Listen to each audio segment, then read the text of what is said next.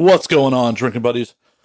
Brand new episode coming right at you. But real quick, I hope everyone's staying safe, staying healthy as possible. You know, wild times we're living in.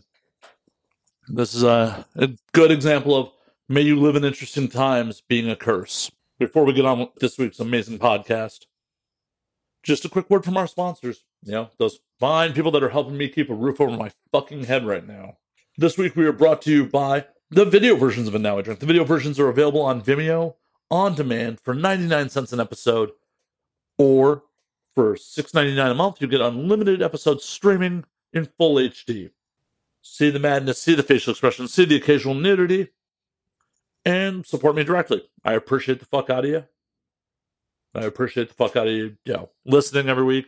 Oh, and I also always forget to mention, the videos are completely ad-free.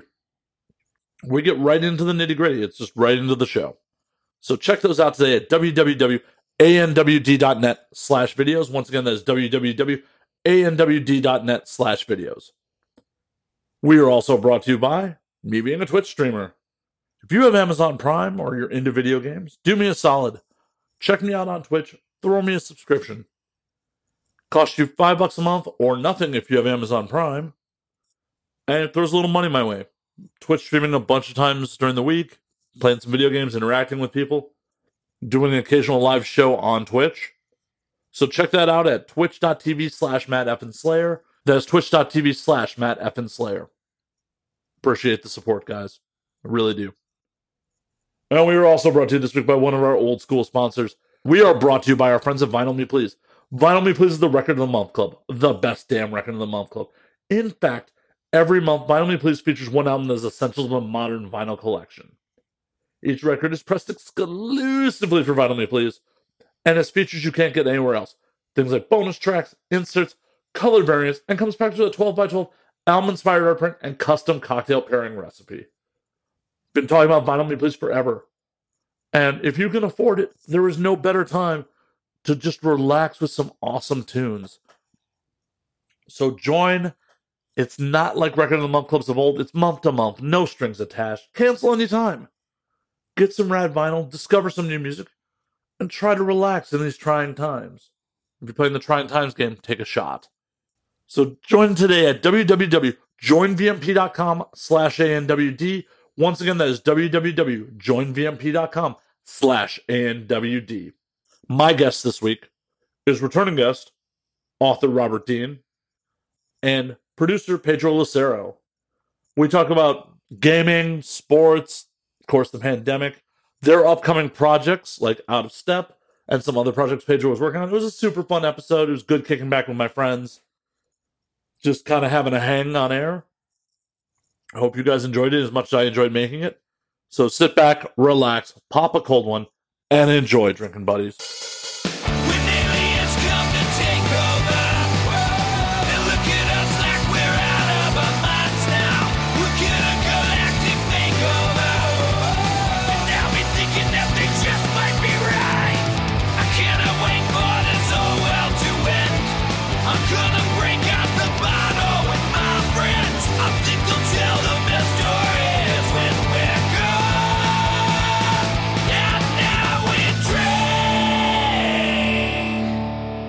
My friend. Okay. Okay. We are recording. Let me... Do you have knives online?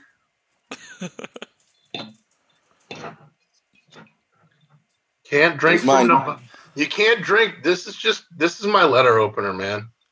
I'm Latino, bro. You know I got more knives. Get out of here with that podcast. All right. So, hold on. Did you just say Allah? I did. I did just say Allah. No, we're live.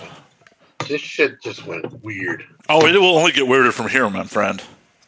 Just be glad I'm not there to punch you. Oh, is it going to be that kind of party? No, this is tequila, not Jack. All right. We are live on Twitch. We are recording. We're going to make a fucking shit show drunk out of this. I don't know if this is going to get my Twitch account banned. Who cares? Fuck them. Fuck them. Let God sort it out. Oh, did I mention I don't believe in God? What? Well, I'm just saying. I said let God sort it out, and then went, wait, I don't even believe in God. So, well, there you go. How are you, gentlemen? In taxes. I believe in taxes. Oh, I do too. I'm afraid of what my taxes are going to look like next year. So is this one of those cool shows where you did a bunch of research about me before you interview me, or you just don't give a shit? Zero. That's awesome. I meant to do a bunch of fucking research before, and then I woke up at 1 p.m. today, so almost 2. I think I got up at 2:30 today. Yeah, same here. But I started cooking as soon as I got up. Good times. I made dinner last night, and then me and Preston started drinking, and then next thing I know, it's like 6 o'clock in the morning, and we're arguing about capitalism. That's what like my life has become. You and your wife arguing about shit all the time? Yeah. Aren't you supposed to do like some kind of formal show introduction? Or yeah, you just like, fuck it, I mean, normally I do that shit in post. I do a whole and today I'm joined by author Robert Dean and producer extraordinaire Pedro Lucero and all that fun shit. But I'm just going willy nilly with this shit and opening the goddamn Willet. Where the fuck did willy nilly come from, by the way? I have no fucking idea. I mean, we can go and figure out where the fuck that came from. That's the majority of my conversations is figuring out where certain sayings come from. I know a couple of them. Do you know where the whole 9 yards comes from? Golf? No. No, isn't that football? No. No, what is that? World War II. It's the guns. They would use 9 yards of bullets when on a Gatling gun. So when they would say it, they'd go the whole 9 yards on something. Holy shit! That's rad. That's cool. That's actually pretty badass. There's your useless fact for the day, gentlemen. Yeah, I like that useless fact. I'll actually use it now because when I thought it was golf related, I'm like, you're playing half a game of golf? The more you know. No, it's about bullets in a gun. Well, my old school fucking uncle who fought in World War II, he went to join. I think he was 16 when he was in World War II. I'm 16 and barely fucking affording to live in my mom's house, and he's out there on a fucking Navy ship getting his chest tattooed.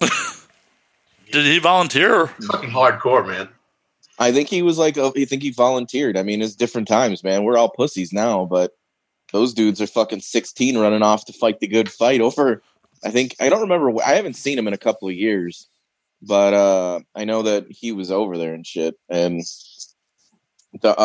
he's got a couple of tattoos. When I started getting covered, and my one uncle, when he was still alive, was like, "Why are you doing that?" But then, like my Uncle Tom, he's got like one of those old school. He got a couple of the sailor tats on him from fucking the Fiji Islands and shit. And he was like, "That shit's cool." And I'm like, "Wow, never tell me anything like that." Nice. Yeah, my grandfather volunteered too, and he had some wild stories, especially when he got older and stopped giving a fuck. He's like in front of my grandmother, like, "Yeah, one day, I met a girl, and she was all like, well, I won't sleep with you unless we're getting married." And he's like, "Baby, I'm gonna marry you, but I'm shipping out tomorrow." And apparently, she gave it up, and then he turned out he actually was shipping out tomorrow. Like, oops, whoops, oops. Those are cool war stories, guys. I'm first generation. I wouldn't know anything about it. Well, the other good war story about my grandfather was he was a bomber gunner, and he was shot down over Russia while they were our allies, and he was held as a POW, not a POW, but he was held in Russia. Wow. And he came back with apparently a duffel bag full of rubles, and he was hustling his guards at cards every night. Nice. My grandpa was in my grandpa was in World War II, and we didn't find out we knew he was there, but he was like that old school that they didn't talk about shit. And we found out after he died about like how much of a fucking badass he was in like the jungles of the Philippines and everything. And but if you could, there's a bunch of books you can read now that like they kind of lifted the veil on, because we grew up with that perception of World War II of like the greatest generation, and like you see all the like respectful things, but now there's like all these books about like fucking people collecting heads and shit, and like sending home the souvenirs and all this stuff. My friend up in Chicago, he's got his grandpa's, he's got like a Japanese sword, and he's got a Nazi armband, and yeah, they would just fucking mail it, man. Like just straight up package it in the mail and send it off, and like it was full blown like a samurai sword and stuff. That's so wild. Yeah, that's crazy as fuck. I mean, and that's how you get all those weird memorabilia in like in the middle of nowhere, fucking Kansas. Because those people, everybody that lived in those areas, they would get all that shit mailed back to them, and it would sit in the attics and shit. Because nobody knew how much they were worth, obviously. But yeah, there's like this huge all of Middle America where there's like the treasure hunting thing is crazy, out of control, and it's always war memorabilia. Yeah, you know what I fucking hate about? I mean, the internet is such a blessing and a curse because we can do cool shit like this. And I have like met a lot of really good friends through social media, like people I consider best friends at this point, thanks to like the medium. But yeah, I feel like that. I hate too. Hey, please support the cam girls. Feel like we're best friends, man. I make her OnlyFans jingle. But I think I always feel like the old guy in the room that I hate that everything is on the fucking internet, man. I do. I hate it because I like when like you still go record shopping or going looking for a book and you find that thing that you were looking for. And I think the mystery of finding a cool knickknack or like stumbling across some kind of weird fucking sword at like a pawn shop in the middle of Kansas, the romance to that is gone because that dude watches Pawn Stars now, and you don't know what you have, and you like those gems just don't exist. It's some dickhead trying to pay off his house loan because some other dickhead wants to buy it. Yeah, capitalism, baby, capitalism. There you go. Capitalism is bullshit and it's broken. I don't necessarily disagree with you. Is that your battle cry, Mom? That limp wrist you threw up in there like that? Well, that's it. It's like this. Look, don't get me started, man. I'll go on a fucking rant about capitalism being broken and all kinds of shit. I'll bring back the fucking gulags, man. I'm ready for the guillotines and everything. Kill all these motherfuckers. Dude, well, settle down, because I have no idea what this show is about, and I'm on it right now. This show is about you, my friend. I am half a bottle of tequila because the show is called And Now We Drink. So I'm like, oh, fine. Then this is good. So what's going on? Well, actually, I was just about to ask you that, Pedro. What is going on with you? How is your quarantine going? I have to say it's actually going good. I don't know if it's just my frame of mind in general, very Buddhist approach to a lot of things, or that I have my family like directly next door to me. So, it's not like I'm by myself, How, like your extended family or who all's next door? Yeah, like my sister has the house, the main house. I have a house in the back, and then my mom lives with them and takes care of the kids. So, yeah, my immediate family is literally like right next door. Nice. That definitely makes it easier. I'd say that definitely has a lot to do with it. Plus, Bob and I talk about, our little beliefs in Buddhism and how we're just trying to make ourselves better people, because we are shitbags. No. Bro, we are all garbage people, man. We really are. That's fair assessment. It's like I have to say that besides the insane amount of anxiety I would be experiencing because I don't know where my next job is, I kind of got over that in the first week. It was one of those things where I'm like, not necessarily like, oh, we're all in this together, because we're not. Fuck no, we're not. You know, but in the sense of like what's going to be the outcome for me is how I kind of approached it, and how is that going to change me as a person?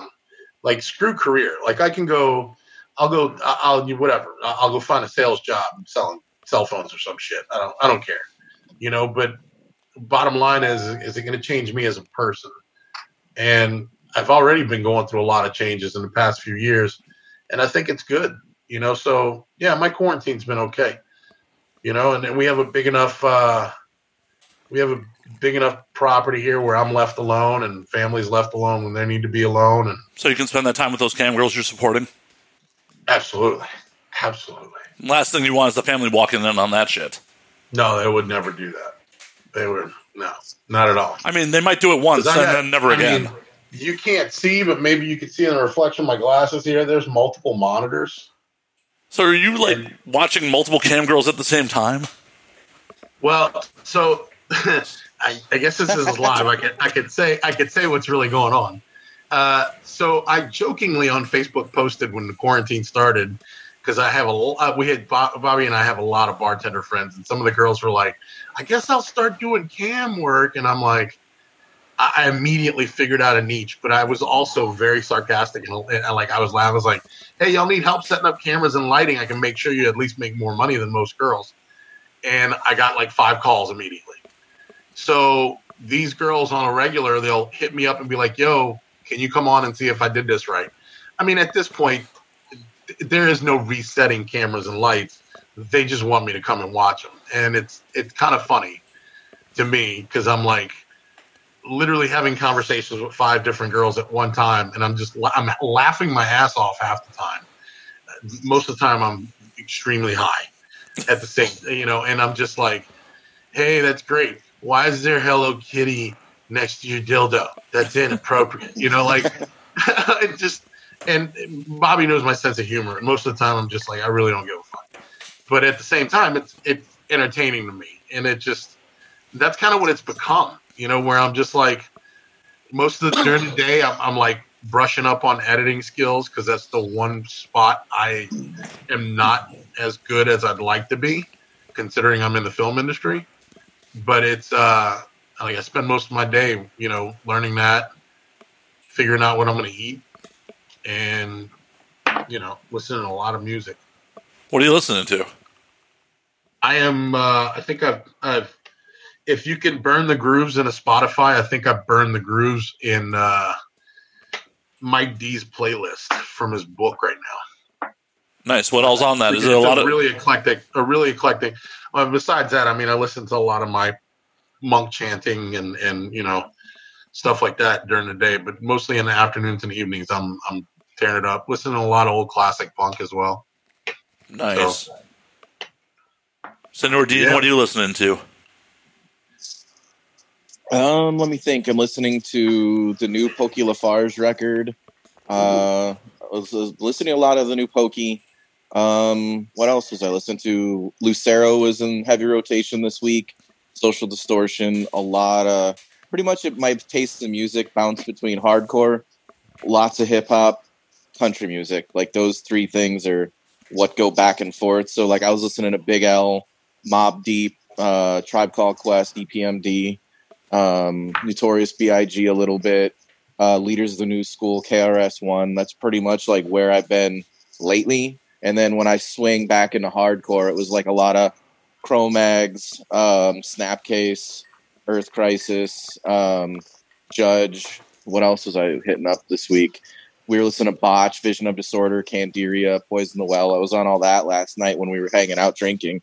But then, like I said, I'll hit a mood, and then I'll be back into punk, and I'll be back into like country music. So it really just bounces between those 4 genres all the time. But I'm probably like about due for more blues again. But like I said, a lot of old school hip hop. I meant to ask you, Bobby. I meant to ask you last week. Did you watch the Willie Nelson thing? The which one? Live from Luck or the Come and Toke It? The 421, the Come and Toke It. No, I didn't watch that, but I did watch the Luck reunion. The Luck reunion was good. Yeah. It's just like I said, it depends on the day, really. for me about like with music and what I'm listening to and stuff. But around here, I live with somebody who has more music than anybody can comprehend. So there's always something going on. And like we were listening to Irma Thomas earlier as we were eating fucking Greek food. So nice. That's awesome. Nice. Small. We had put it on. Small shout out to a friend of ours, mom who passed away. That was real tight with Irma Thomas. So fucking giving a couple of minutes of love out to her in the universe. Right on. Times in quarantine are fucking weird, man. Yeah, Matt. What are you listening to right now? A whole lot of nothing. I have literally just been like, when I'm not editing, I'm watching movies or I'm streaming video games. I haven't had a moment to just sit back and listen to music. It's probably been bad for my mental health. I probably should. Pedro, the weirdest shit is. Let me just tell you, when you're in the car with Matt and his fucking iPod comes on, it's like playing Russian roulette. It's the weirdest shit. Like you could be like, yeah, you got a really eclectic taste in music. I get that. No, bro, it's something totally different. We'll be in the car, and we're cruising through the streets of Los Angeles, and he'll be like Motorhead, and then the next minute it'll be like Strung Out. You're like, cool, this is totally in my wheelhouse. The next minute it's like Engelbert Humperdinck. Nice. What did fucking Copacabana come on at one point? Yeah, we were driving around and I was like, what? We're driving through fucking like Century City or something, and I look at him, I'm like, Barry Manilow? Listening to Barry Manilow? Like it just came on Shuffle, man. Nice. Nothing wrong with that, man. Always fucking. Let's see. Nothing wrong with that. If I were to like, only time I'll judge you is if you're listening to Creed or the Eagles. Yeah, I fucking hate the Eagles, man. All right, holy settle down. Shit! Bob. That wasn't directed towards you. Calm down. So I just hit shuffle. I just hit shuffle on my iPod. It went from Snoop Dogg to The Used to the Four Tops to AC/DC to Skeleton Witch to Sabbath to Black Label to Lana Del Rey to System of a Down to Alkaline Trio to Probot to some EDM DJ to Annie Lennox and so on and so forth. That is just a random shuffle. That's a good mix. That's a good mix. There's some good ones in there. Oh yeah, no, I don't have horrible taste in music. I just have a wide taste in music. Yeah. I love Lana Del Rey. I think all of her music sounds like. I think Lana Del Rey's music sounds like murder scenes in the Hollywood Hills. Oh, every time I watch or listen to Lana Del Rey, I'm like, I could just imagine it like being in a movie, just being part of a soundtrack to a movie. Almost every song. Yeah. And I was turned on to it by a performer I was involved with at one point who sadly is now dead. So, like, every time I listen to it, I now think of that dead girl. Yay. Lana Del Rey is definitely, she is my celebrity crush. I love her. Well, good thing you're singing on the internet. She's well, I don't give a shit. No, I'm just saying we should try to make this shit happen. Oh, well, yeah. But, yeah, I think she's gorgeous. Oh, wait. Oh, that's right. We're live. I'm in love with Aubrey Plaza. Let's make that happen. Did you hear about Aubrey Plaza's new cartoon? No. I don't care. Well, support the woman's art. Support the woman's art if you want to, in love with her. Jesus, come on. No. All right, fair enough. I just want to touch her naughty bits with consent. Of course. Her new cartoon is the dude who created Justin Roiland, who created Rick and Morty. He created it. It's about a woman who has a baby with the devil, and the devil is Danny DeVito, and it's like he's trying to get the baby into custody. So it's Aubrey Plaza and Danny DeVito as a woman and the devil trying to get fucking custody of their kid or sharing custody and like what it's like. Is this on on Adult Swim? I don't know. It just got greenlit. I read it today in the it was popping up all over the internet. God damn you, Justin Roiland! Work on Rick and Morty. Stop doing other projects. Yeah. He's been trying to get away. Well, there's some new show on Hulu that's dropping that he obviously worked on as well. I haven't seen anything about it except an ad that popped up in the animation style. I was like, oh, that was definitely drawn by the Rick and Morty people. Oh, Solar Opposites. Yep. And then there's the one by Rick the guy with from Adventure Time did the one on Netflix right now too. So yeah, I mean that's something. It's funny you say that because I actually just had this conversation with my animator on one of the shows I'm working on. It's gonna be a big. You're gonna have to get used to CGI and animation. Oh, I love animation. So much is gonna have to go in that direction. With that, just the way things are going. Oh, for sure. Bobby, you were about to say.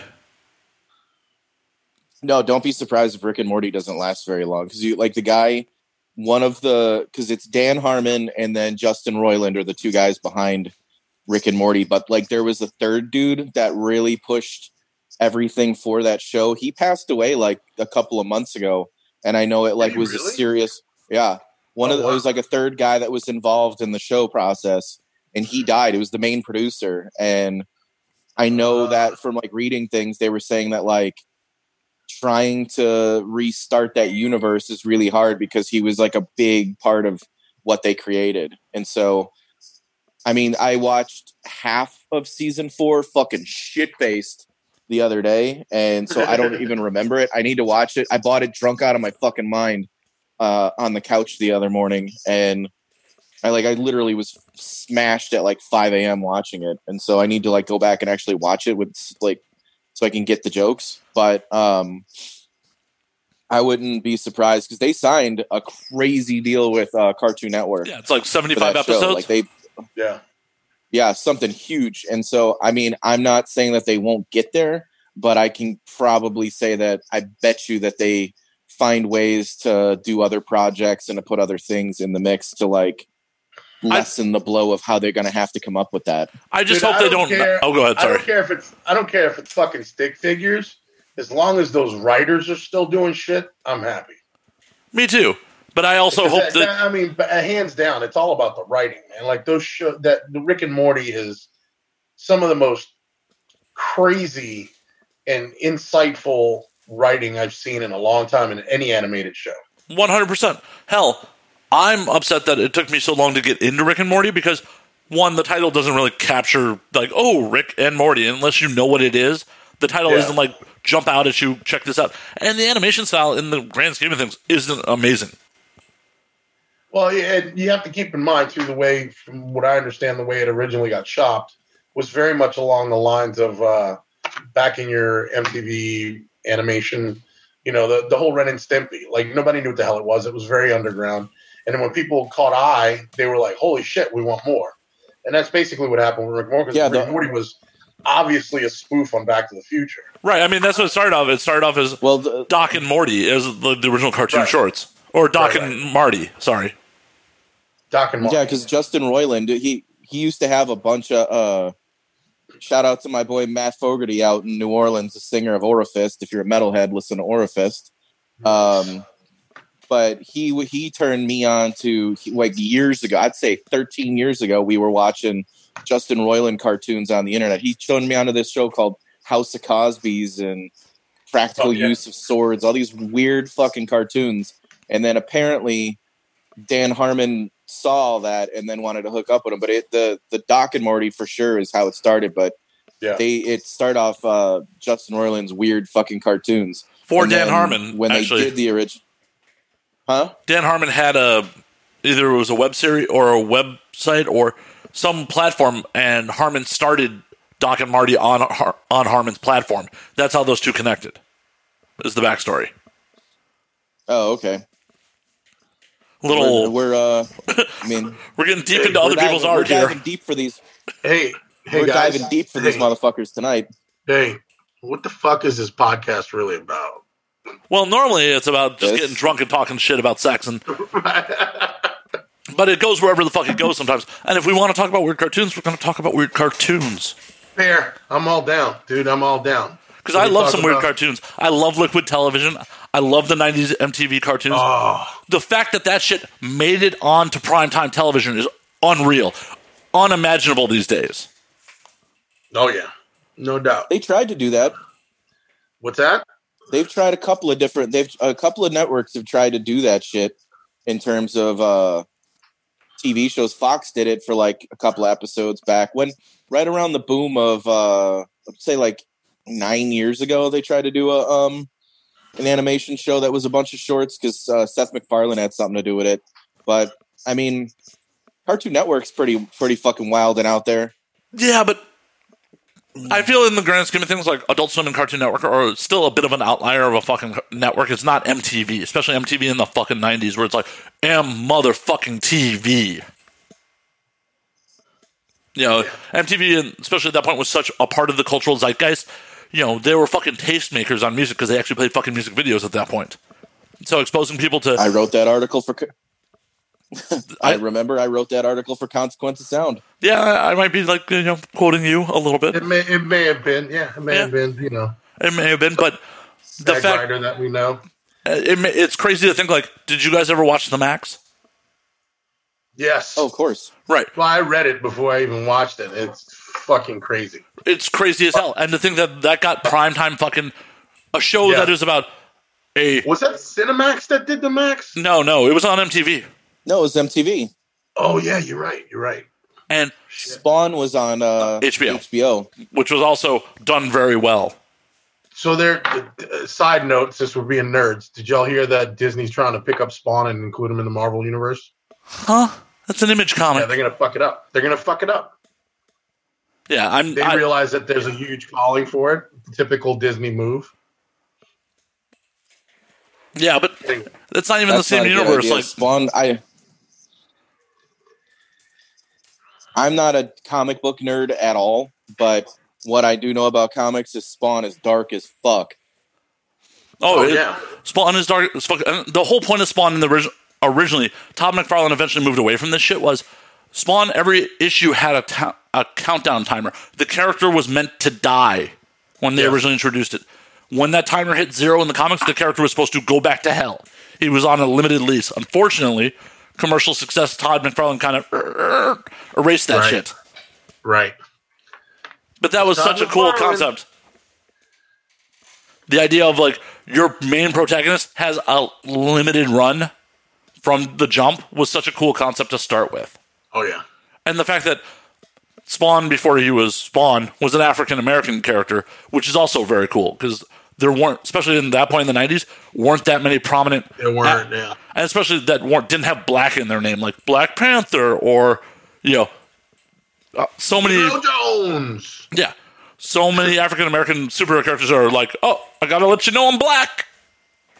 Yeah. I don't know if my white ass should be the one saying that, but too late. I'm part black. You're cool. All right, cool. Got my pass on signing off on that one. Spawn, it's a quarter pass, so I don't know what. I'll take it. I'll take whatever I can get here live on the internet. But Spawn was such an amazing character because it was dark. Like, the whole concept was a dark fucking character, and not for kids at all. No, not at all. I've never read a Spawn comic. I've seen them. I've never read one, but I liked the TV show, the cartoon. I mean, the cartoon was very, very true to the comic. I'm not anti-comic. I have friends that are like, because you fucking hate comics. I'm like, no, dude, I don't hate comics at all. If you give me a graphic novel, I'll read the fuck out of it. It's just I can't read something that's serialized. How do you explain the difference between a comic and a graphic novel? What is your interpretation of that, Bob? Well, for me, a comic is a chunk of the story. The graphic novel's the whole story. I can get the whole timeline, and I can get the full picture. I don't like. That's the reason why I don't like comic books. Is I don't like getting a little chunk of something. I want the whole story. You don't want a serialized story, is what you're saying? No, I want the whole fucking thing. That's why I don't like episodic television. Really, is because I have to start at the beginning. It's not the stories that you don't dislike. It's the format. Yes, it's 100% the format. Well, and that's totally understandable. Totally understandable. There's many a times. Look, I collected graphic novels, comic books, you name it, since I was a kid. And then, Bob, you know how much I read as well. So it's like I would sometimes avoid going to pick up my folder, because we would pick up folders every week, just to be able to have all those volumes together so I can read the storyline, because it used to drive me crazy. Where I'm like, I don't want to read just a chapter. You know? That's the thing, is it drove me nuts. And there's stuff I've really liked. Like I read Preacher, like when it was in the graphic novel, and I loved it. I thought it was fantastic. It's just I need the whole picture. I can't. Right. Well, I can't do it because the way that my life and my mind works, I won't come back because I didn't read it in that setting. I can't in a week. I won't come back to it. I'll read it in maybe 6 months and forget what the fuck I just saw. Well, and the other problem with the serialized version of comic books, especially superhero comics, is these serializations last 30, 40 fucking years, and it's impossible to tell an amazing story with good continuity over that span of time. It's just impossible. Yeah, and then they jump in and out of fucking other comic books, so you're getting like the point of view from Green Goblin to like Spider-Man in one thing, and you're like, dude, this is cool, but it's really hard to keep up with. And that's why I never got the comic book thing. And when like with Marvel and that whole universe, I don't give a shit because it's just I didn't grow up reading it. By the time like my friends were into comic books, I was already into fucking punk rock and skateboarding. I didn't give a shit about comic books. Just like I don't give a shit about video games. I think video games are fucking stupid. See, video games are... Yeah, we're going to say that on Twitch. Good times. Yeah, I said it. Yeah. I'm not a gamer. Video games are stupid. Right. Subscribe to my channel. Go ahead. I understand their importance. I understand the technical complexity it takes to make them, to enjoy them, to be a thing. They're not for me. I don't get it. I don't know why somebody would want to sit and pretend they're a fucking soldier man running around and doing that shit. I just don't get it at all. It makes zero sense to me why somebody would want to do that. But if that's your thing, no disrespect, just not for me. I don't expect anybody to like the boring shit I do like. Well, look, hey Bob, just to put it in perspective for you, think of it this way. You're in quarantine right now and you are not with the ladies you want to be with. So think of it as a video game. I don't want to be with anybody. I'm happy in my room fucking reading books. All right. So as someone who does play a fair amount of video games, part of the appeal is it's a distraction, and it allows you to escape into worlds where, depending on the game, you have more control over the story and how it progresses than traditional mediums like a book or a movie. You get to be actively part of the... Not to push off. Here's a good point. Bob, what was your opinion about choose your own adventure books when you read books when you were younger? Do you want my honest opinion about No, we want your unhonest opinion. Tell us the fucking... What kind of question is that? When I was a kid, I thought they were ridiculous. There you go. Because I was already reading. Right, Matt? Because that's already what video games are. You get to choose the direction you want your story to go into. I was already reading way heavier shit, and then when I was in school and they would give us this like choose your own adventure nonsense, I'd be like, really? I was already such a fucking cunt that I just thought it was so beneath me to read those books in like third grade already. Well, what's stopping someone from creating a choose your own adventure book for fucking adults? A real choose your own adventure. They've tried, and I know people who've done them, and they're okay. I mean, I think they're all stupid. So why are you? Bob hated Mad Libs, Matt. Apparently, Mad Libs. Well, I'm just trying to get to the bottom of why you dislike having some agency in your story. It's not about having agency in my story. It's that I like the idea of a completed vision that you can just show me, and then I want to experience your vision, whether it be music, writing, film, whatever. I want to have that executed. I just don't see the need for me to inject myself in that. That's like the media version of thoughts and prayers that I have to inject myself to feel better, that I'm in.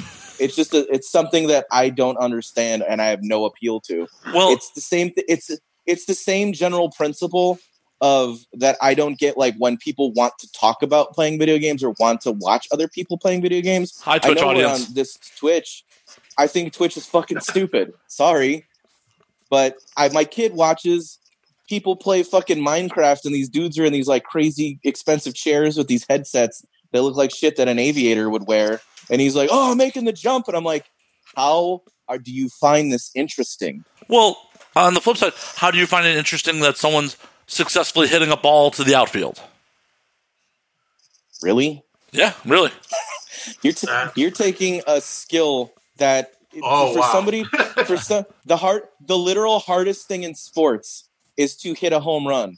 The literal hardest thing in all sports is to hit a home run. So you're taking somebody with rapid second agility that is hurling something that, if it hits you in the face, can kill you at upwards of 100 miles per hour. You have to projectile shoot it with the stick, challenging 3 possible people to get it over 100 feet. That is not the same thing as fucking pushing a button to hopefully hit a sniper across a little make-believe thing in Call of Duty. Get the fuck out of here. Damn, you took this all the way back to fucking bread and circus gladiator shit. Oh yeah.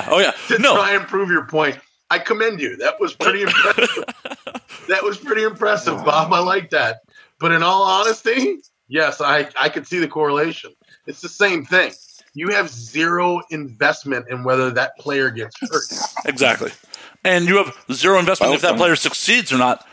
Where you're in, this is your medium, you're entertained by, holy fuck, because I'll admit this, I just spent like the first half hour before we got on air watching some dude play custom Mario Maker levels on YouTube. What? Oh my god. Yeah, that's so fucking lame. That sounds so awful. It's... Well, because first and foremost, look, to a certain extent, look, I understand video games. I like video games, but I have to agree with Bob. Watching someone play video games is fucking weird. Well, if I would want to play, absolutely, I want to challenge my own ability to fucking be able to, complete whatever task. But watching someone play video games, dude, this whole Super Bowl of video games thing, Twitch, I know y'all are watching. Seriously, invite me to one of these and I will have a blast. But will I be watching other people play? No, I'll be getting drunk and laughing at everyone. Okay. But like 100%, I don't get enjoying watching someone playing video games. So for me, it very much depends on the video game. So the Mario Maker stuff is creative on both ends because these people are making Super Mario Brothers levels from fucking scratch. They make some insane, just crazy shit. So the creativity on what some of these makers are making for levels is just mind-boggling. Hey, hold on. One of my cam girls just Snapchatted me. Cool. Hey, girl, hey, you trying to get with this or what? As we're talking about wholesome content like Mario Maker. And then let me finish. So, and then watching like this dude who has no clue, no roadmap how to get through these fucking crazy schizophrenic levels as he fucking loses his shit trying to get through them, it has some entertainment value. Okay, I guess you have to see it as like watching. Like I think the only place I could see some sort of entertainment is when it comes to, and I may be using the wrong terminology, and I hope your Twitchers are chatting right now. It is your RPGs where you're little role playing stuff, and you're watching a storyline unfold. Yes, but like Mario Brothers, bro, come on, really? It's entertaining. Mario Kart. No, Mario Kart. No, I watch people like playing go karts and throwing turtle shells. No, virtual racing and virtual shit like that is not my cup of tea. But this shit, one, it's also really amusing because the guy whose channel I've been watching is trying to keep it PG so he doesn't get demonetized on fucking YouTube. So that's a thing. It unfortunately is a thing. So he will. Bob, easy. You're gonna get dizzy from rolling your eyes out. I know it is hilarious to me watching him just like fuck something up royal and be like, hecking dang it. Like he is trying so hard not to swear. And we've all been there, for those of us who do play video games, to the point where like, I fucking had that. And you tried not to whip your controller at the fucking TV. So watching this guy like bottle it up like, hecking dang it. Oh my God. I'm just laughing at watching him not lose his shit too. Well, I could see that being entertaining. I could totally see that being entertaining. My kid watches that shit, and like I'll see some of these fucking people, and like he thinks they're cool. He's like, "Daddy, can we go see?" I'm not even gonna mention the fucking guy's name because it's stupid. He's like, "Can we go see him?" And I was like, You want to go meet some fucking nerd who plays this shit on. I don't get it. I'm the old guy in the. I don't understand. I have a whole episode planned about social media and all this, and I consider Twitch in the same thing. I don't understand YouTube stars. I don't understand fucking TikTok. Well, I'm old. I don't get it. So for YouTube makes me feel like bad when you say you're old. You know that, right? Right. You got 10 years on you, bro. You are actually the youngest person in this. You're the youngest person in this conversation. Right. Oh, well, I just don't get the. It's just a thing that I just don't understand. I don't understand the agency of why are we watching people play video games, and I don't give two fucks about people doing dances. And the shit I like, I don't expect anyone to care about what I care about, but I just don't get the cultural moment that when somebody's like, yeah, we're doing TikTok dances. What? I get it if you're fucking 12. But if you're like, I 100% feel we need to do an episode on our show about this. Well, I haven't. You want to talk about people and how they, and just their stories and how they get to that point. You'd be surprised how many people there. I mean, it's adults and children. Oh, 100%. How many people like invest so much to have this type of life, and it's amazing to me how this is like. It has, Matt, correct me if I'm wrong. It's been less than 10 years since they started monetizing a lot of this. Oh yeah, 100%. And not only monetizing it, but fucking banking.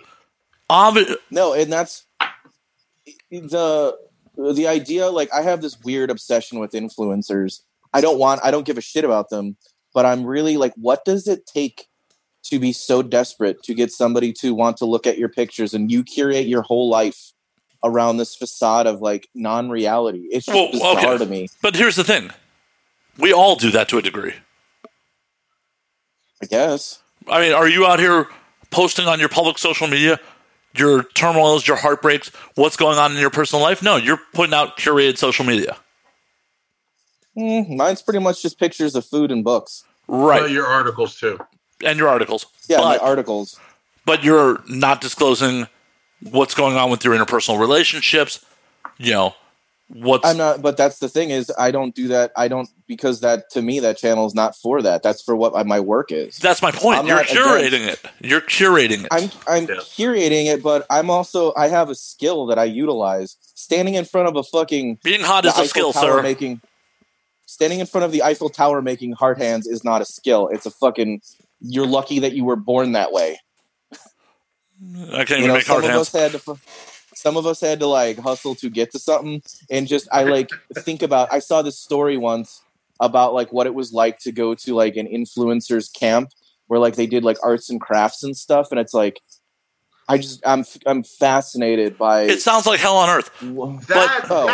That in itself is a whole nother issue, dude. When you bring in influencers into this, I genuinely feel that like, regardless of what people might think, I 100% do still respect gamers the same way I would respect athletes. They train, they play, they redo this. I wouldn't consider them influencers because they're doing what they love. Influencers are a bunch of fucking putzes that are literally out there making a buck off of products that aren't theirs, and they're using their cute face, their asses, their personalities. Like, it's a completely different ballgame, man. Well, but that's the thing. It's back to the original point is they got to that point by being attractive and curating their social media. That's how they, and possibly in some situations being famous in another field before they became influencers. In some situations. Yeah, the whole thing is, like I said, I have a whole show written about this. I guess should we talk about that? Like, because people don't know what the fuck I'm talking about. I say I have a whole show about it. Well, I mean, right. That's why I said that. Yeah, thank you for the layup. I was going to get to that, but there was a couple other points on the influencer social media Twitch thing that I wanted to touch on before we plug the show, but I'm down to plug the show. I'm definitely down to plug the show. Oh, well, I mean, I have a show. It's called Out of Step. We're getting close to getting it greenlit. We're leaps and bounds. Mr. Graybeard down there is one of the producers of the show, and we're figuring out last minute things, but we think we're getting close. It is about how do you explain the show without giving it away so some asshole doesn't try to steal my idea, but you really can't do it without me, so it doesn't matter. Let me hold on. Let me try. Let the producer give the pitch. Let me try. So the original show started off with obviously a brilliant idea where we were trying to capture, which is basically a lot about what Bobby's influences are. Is your what's his name? See, I'm drunk now. I'm forgetting names. This is great. Good times. So Bob's influences, journalistic, media, writers, you name it. In particular, what's his name? Jesus, Bob. Bourdain, thank you. And it's a great concept because there was, for lack of a better term, and with all respect to Bourdain, it was a niche that was building, and he passed, and now it needs to be filled. And there are not a lot of people out there who have the background, the moxie, the outlook, the perspective that he did, but Bobby does. Bobby's always had it. And besides being a talented writer, he's, as much as he 100% is not a TV film person, and you don't have to talk to him about it to realize that about him. You'll find out real quick if you do talk to him about it that he's not a TV film person. Yeah, that is true. He'll make you feel like shit, but that's okay. But anyway, the show, when it originally started, we thought, it'd be a good idea to focus on a lot of things that were what Bourdain was about. But the more Bobby got a chance to sit with it for a while in the past year, it's evolved into, in my opinion, which is probably one of the most brilliant things to do, is without giving away too much about the show, it's more about getting to know people in their culture, in their socioeconomic, political positions, world positions, and how they go through their day-to-day life and what their stories are like. And there's so much you can get from that in television now, as opposed to just watching someone go, hey, I want you to eat some hot wings and see if you can handle it. As much as I love the fucking show. I love hot ones. Don't come on my show. Don't come on my show and disparage hot ones. No. But I'm just saying, just because I just happened to watch an episode. That's why. But Bobby, 100%. For people that don't know him and will get to know him, you'll realize that regardless of everything you hear or see his writing, Bobby's probably one of those relatable people. And this is coming from someone who's mixed, Latino, Black, first-generation American. And I clearly sometimes have to refer to him as like, dude, how do you see this? Because it would help me understand when I'm doing my writing. And he is 100% like has his thumb on the pulse of a lot of things. And the show is going to show a lot of that. On top of his background in music, his background as a writer, his background as, being a dick from Chicago, his background of being a badass in New Orleans, it's all going to come through. But that's like what's so important about the show is it's about people.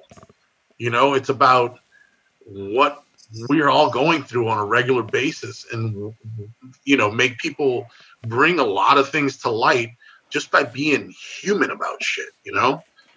Is that sum that up for you there, Bob? Without you being a dick to everybody and bad mouthing all these nice Twitch people that are watching right now. Right. I'm not a thank you. That was very humbling. 3 of them, to be honest with you.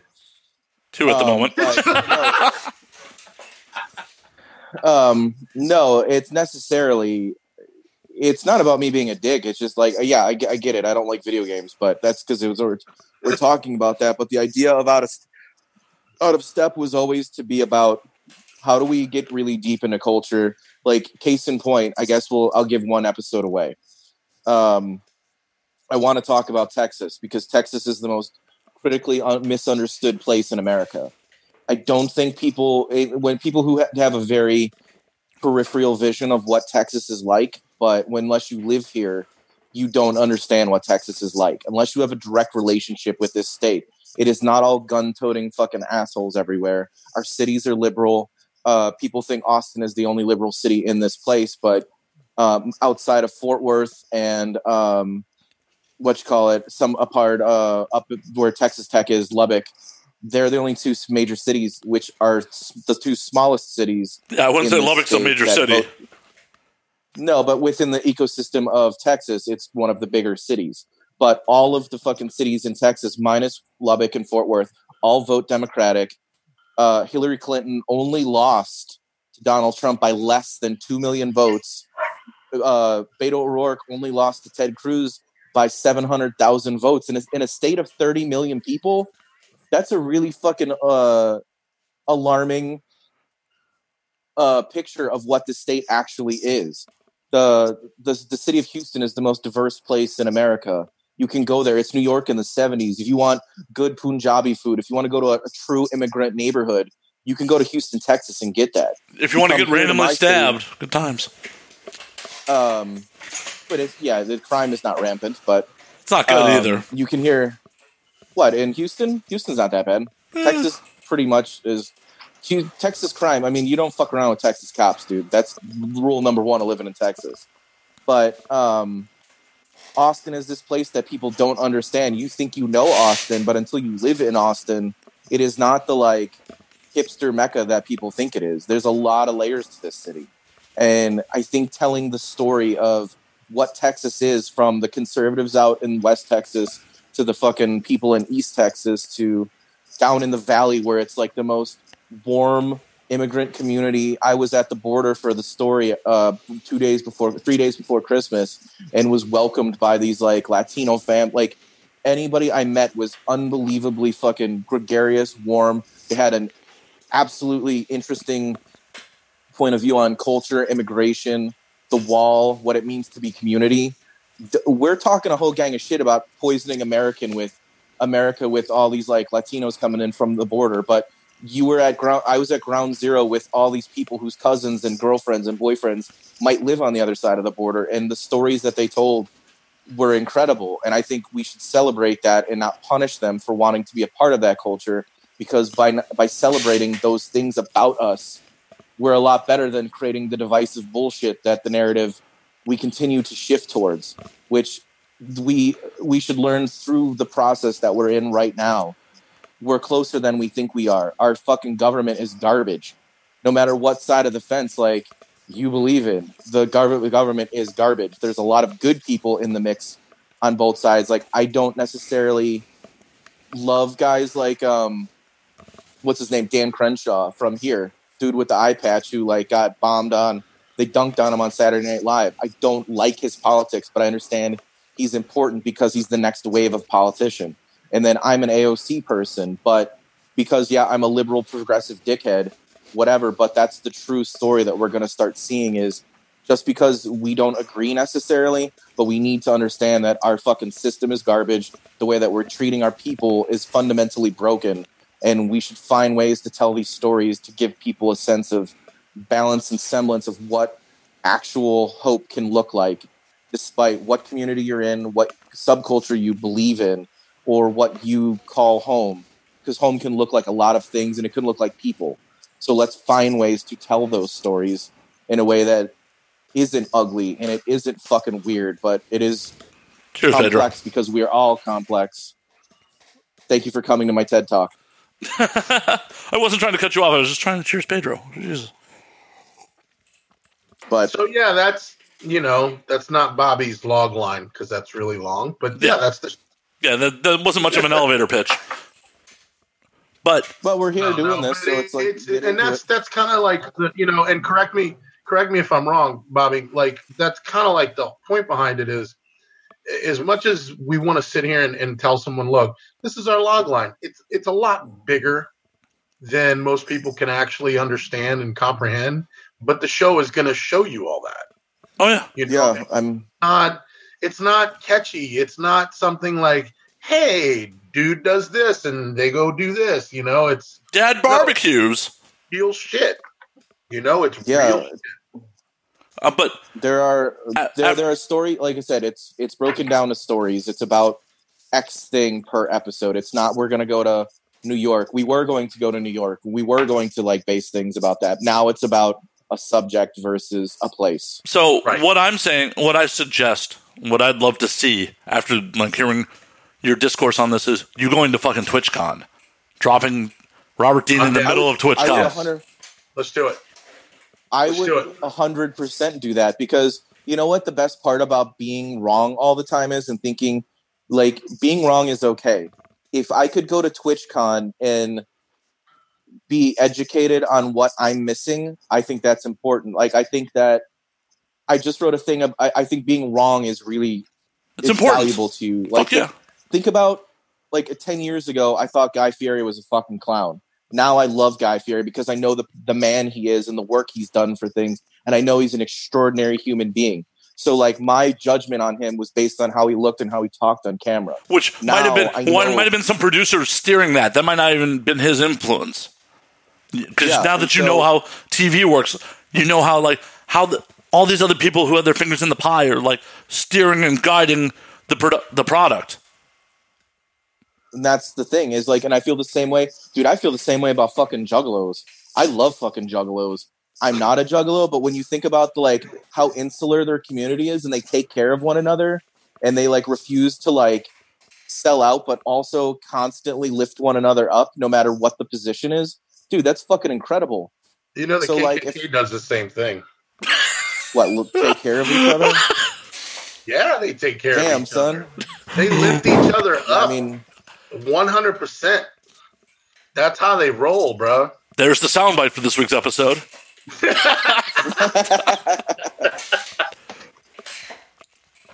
I'm got to make sure to include video with that. They support each other. Nobody else does. No, yeah, you're right. Nobody else supports. So yeah, I would totally go to TwitchCon. I would go to. Dude, I'm so ready. Wait, so they turned, they turned it into a giant gaming facility. The old Luxor in Vegas. Yeah, the pyramid. Yeah, the pyramid. It's no longer the Luxor. Now it's AE Sports owns it. Does it? That was an MGM property. I didn't even know. Well, it's an MGM property, but it's called AE Sports Arena. That's crazy. Yeah, and then that's where they have a lot of the conference. Last time I was in Vegas, I saw that because I've actually stayed at the Luxor a couple of years before, and I went back because I was like, oh, I like it because it's at the end of the strip. It's not right in the middle. It wasn't expensive, and the showers have multiple handholds in case you have some friends over. There was that too. There's that. Sorry, I've only stayed at the Luxor during AVN, so. Good place for that. It is. Another place. Never done AVN. I've had friends that have gone. I've always wanted to just be a fly on the wall because that sounds like an absolute shit show. It can be. It also can be pretty boring. Really? Well, most award ceremonies are. I'm figuring the convention after parties. The convention is all about who you know. If you don't know anybody, you're not going to have an amazing time because the public after parties are meh. It's about knowing people and knowing about the private after parties and the industry only after parties, like any other fucking large gathering. Any other conference. Exactly. Yeah, like any other conference. I totally get it. But yeah, so. No, go ahead. Sorry. For your two Twitch viewers that are watching right now, I love Bobby to death like a brother, but I do a lot of other stuff, not just this. So I'll see you at TwitchCon, bro. Well, I think we should drop Bobby at TwitchCon. I also think we should drop Bobby at fucking Evo. Oh. So drop me at what? Evo. So Evo is like the World Series of fighting games. Yeah. Because that is direct head-to-head people playing fighting games at crazy fucking tiers. Yeah, that'd be interesting. Yeah, that's like that's a big one. That is one of the biggest things. Numbers wise, has it been pulling more people than Twitch lately? I mean, I don't, because of the stay-at-home orders and all that shit. I don't think there have been any of the fighting game tournaments. They've all been canceled because those are all in-person things. But Bobby, I'll send you some clips of like some of the big Evo moments. You get crowd reactions like you're watching a professional fight. Yeah, it's crazy. I've seen footage of that. It's funny. I won't watch people play video games, but I'll watch the shit at the conference, which is still weird.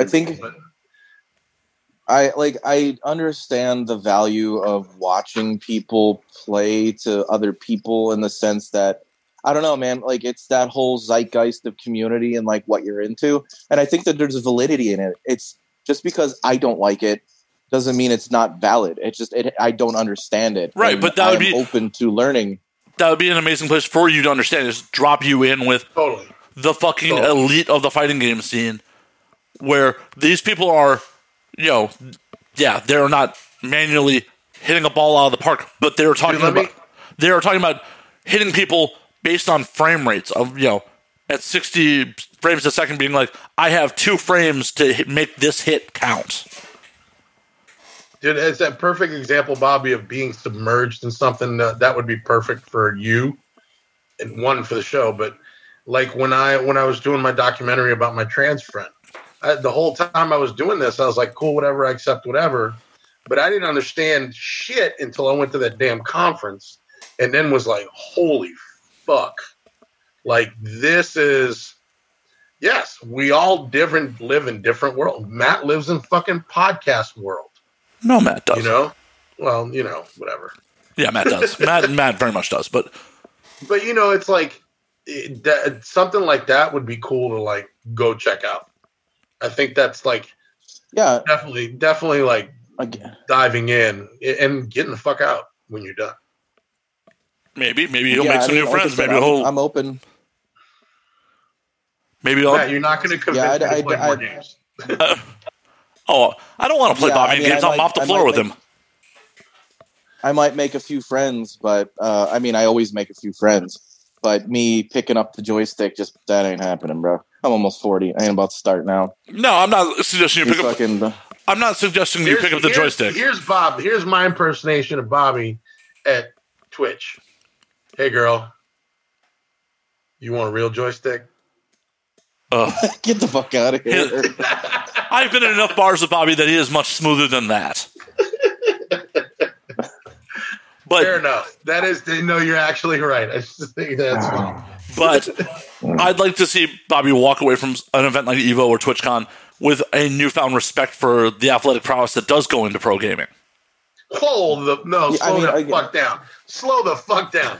Athletic prowess? Stand up, let's see that gut, you gamer. Oh, I'm not a fucking pro gamer by any stretch of the imagination. There's no athletic prowess. There is no athletic prowess. Oh, yeah. Are you fucking kidding? Are you really going to throw that terminology out? Yeah, I will. Hand-eye coordination, manual dexterity. I need something to assess this really quick. Well, we just lost a viewer over my assertion that pro gamers have athletic prowess. Apparently that person's into pro sports. There you go, exactly. They're like, Matt's being full of shit. I'm out. Either that or your response to it. They're like, fuck this, out. Because they think they're athletes? Come on. Hey. You're not an athlete. Hey, arm wrestlers are athletes.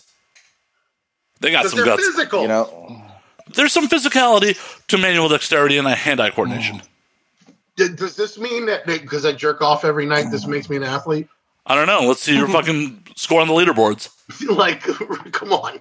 Like, thankfully, no one's keeping score on our masturbation habits. Otherwise, I'd be like, top score, bitches.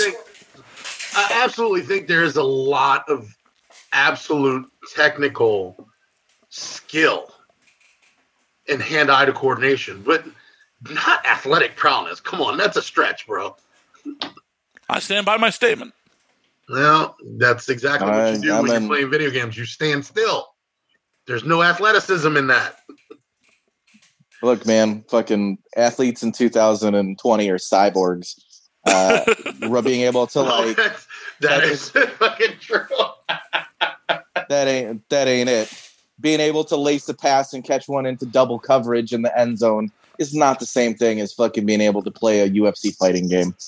That's not athletic prowess. Alvin Kamara breaking tackles and getting into fucking a 30-yard run is athletic prowess. But those are different types of athleticism. You can't compare someone who is a Olympic runner to a pro football player. You can't put a track star just on the fucking gridiron and expect them to be like fucking perform as well. It's different types of athleticism. Yeah, but that's athleticism. Using your thumbs and your hand-eye control, manual dexterity. Pedro, I agree, 100%. But that is not athletic prowess, dude. No, athletic like. Let me put this in Matt's wheelhouse. Hold up, Bobby. Let me put this in Matt's wheelhouse a little bit. Porn stars are 100% athletic. 100%. Okay, wait, hold on. But before you jump to this, they're pro athletes. Porn stars are 100% pro athletes. Would you consider a cam girl a porn star? No. In this day and age, in the state of the industry, yes. Really? Really, because at this point the industry is changing. The industry, adult entertainer, yes, but not a porn star. Well, so there are two different definitions of what you can consider a porn star. Is it the Jenna Jamesons of old that were contract girls that are in the fucking big lights, or is it someone who stars in the goddamn porn? Because there aren't contract girls anymore. The big names are all fucking self-made. Angela White generates much more. The patriarchy for that bullshit. Okay.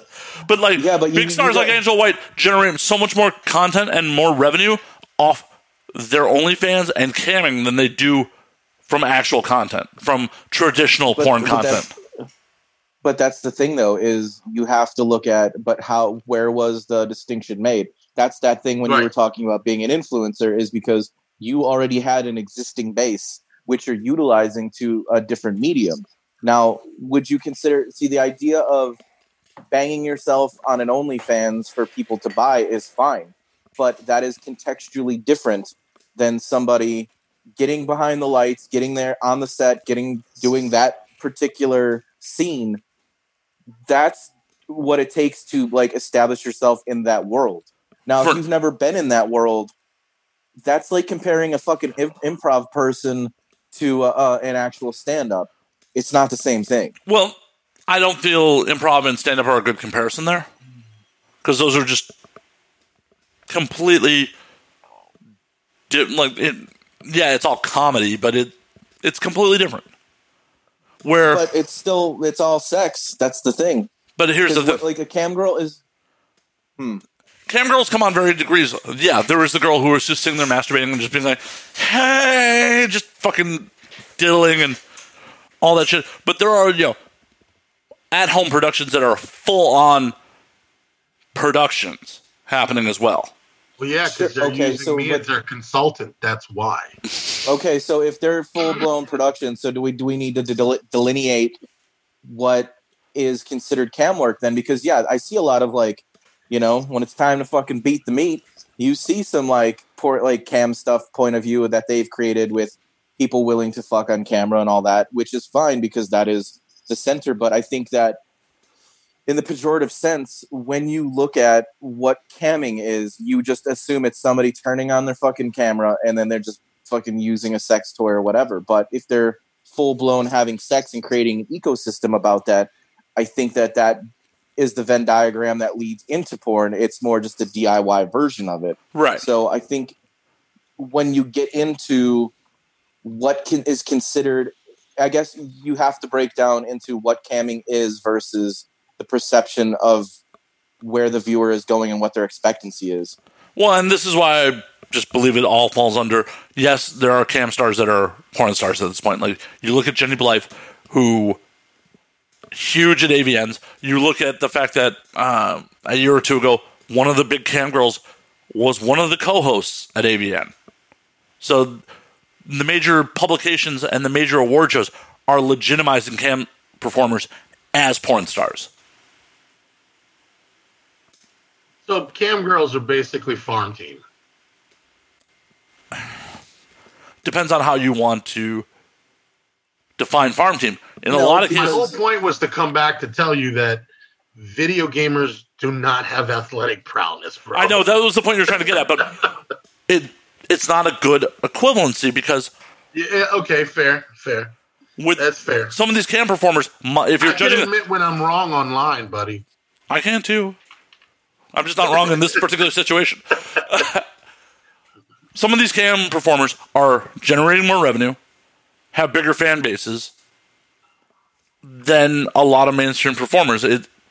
By what metrics do you define their success into being a porn star?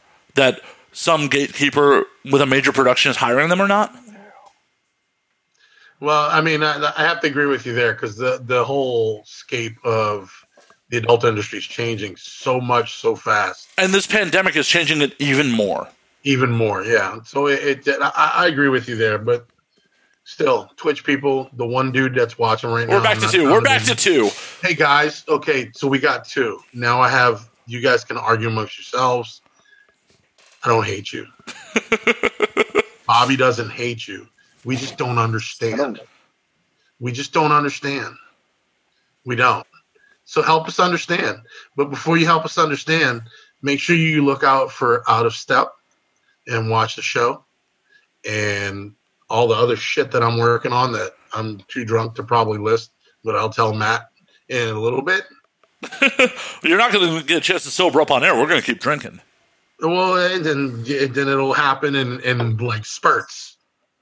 Pedro, what are you working on besides Out of Step? Well, you'll say something and it'll remind me of something that I'm doing. Well, I'm going to specifically ask you, what else are you working on? I'll be right back. I got to piss.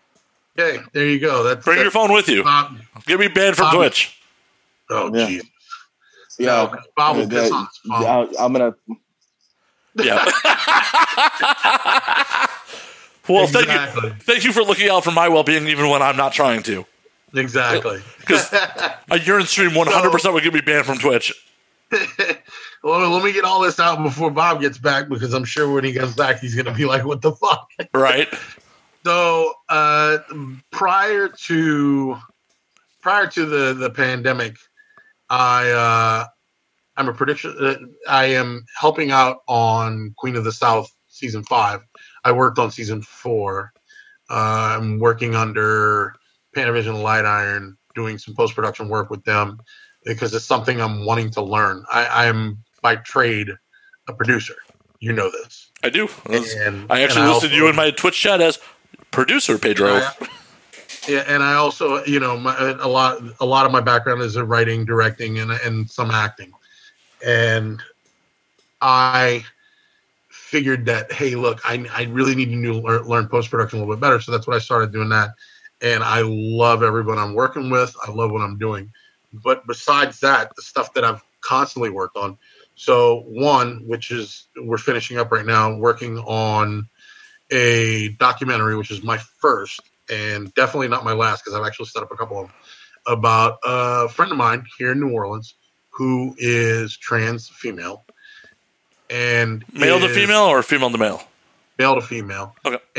And is very much a public figure in radio, and fan base doesn't realize that he is a she, because she has been on a very conservative radio stations, used to work for Rush Limbaugh as well, and anyone never asked, because voice of gold, but the looks don't match at all, and I can't say the name, but the documentary will be called Being Becky. And it's not a coming out piece, because I refuse to do that, and she agrees to it as well. It's going to be a lifestyle piece. It's going to be like, hey, I've been living with this, because no offense, I have several of my friends.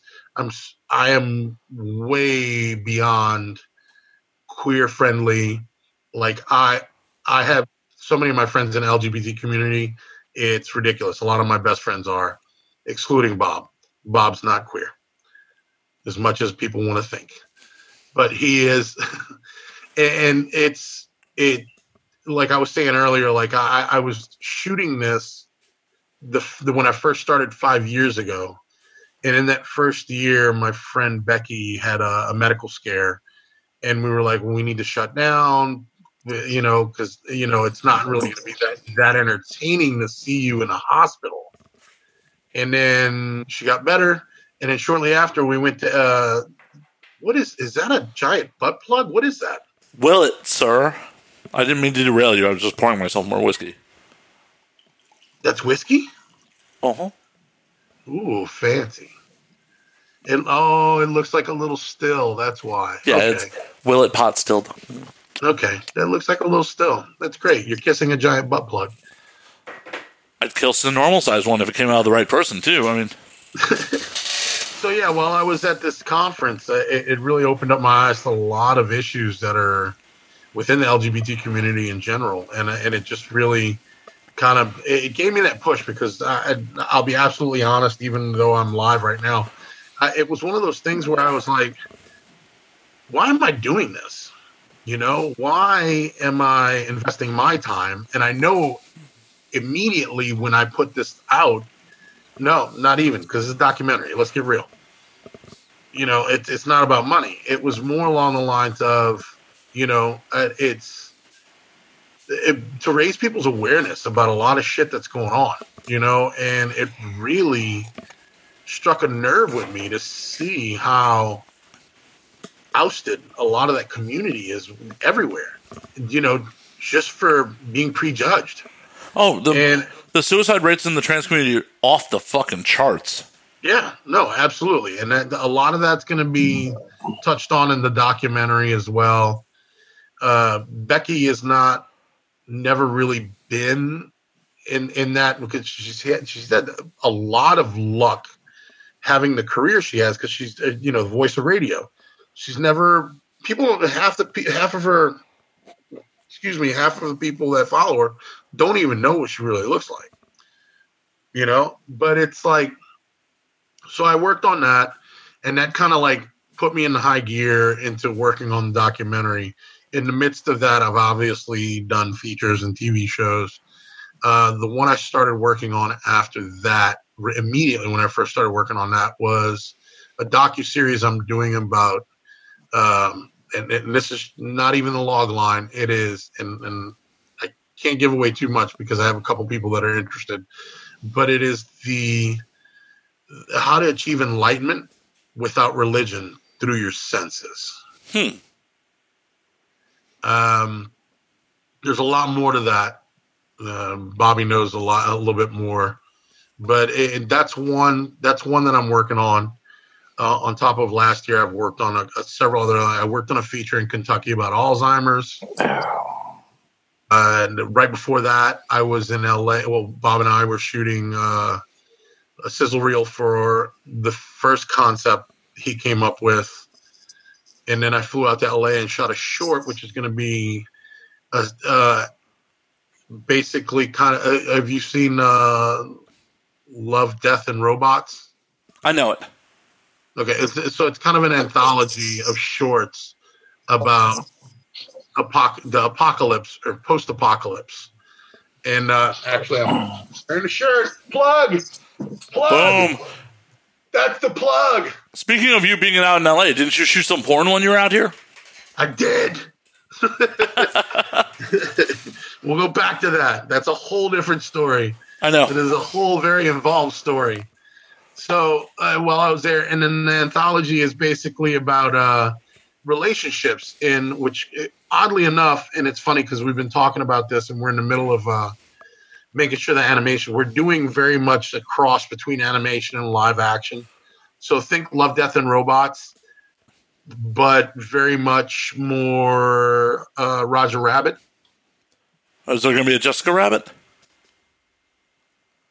Dude, why does your mind always go to jerking off to Jessica Rabbit? I like big titty redheads. Fair. Fair. I mean, who doesn't? Yeah, there are a couple characters, so you'll be fine. But it's going to be a lot of, to simplify, filming, which we had already done when we were there last year. And then the way we totally reassessed this whole thing, we're like, we can continue shooting this because it's half animation, half live action.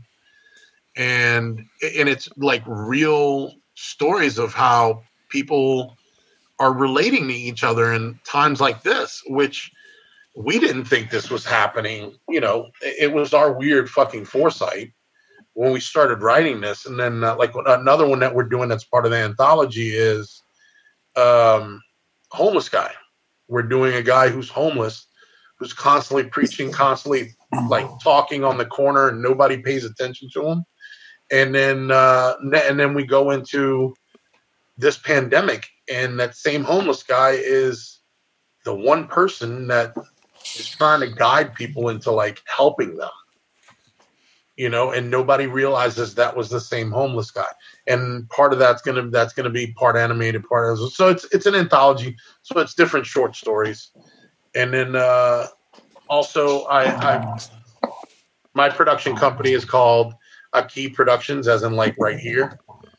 And I'm working with Bobby on his. I'm also writing my own scripts as well. I definitely can't give that one away, but let's just say it's a creature feature. Nice. Because I do write a lot of comedy. I do write, you know, and I didn't realize until Bob will get a kick out of this. I didn't realize I knew how to write creature features until I broke up with my ex. But that's, you know. I want to hear how that segue happened. And like, how did breaking up with your ex get you into creature features? It didn't. It had nothing to do with her. It had to do with me sitting down and going, all right, what were my biggest film influences when I was a kid? And like the one thing that stood out to me the most was Godzilla. As a kid, I was fascinated.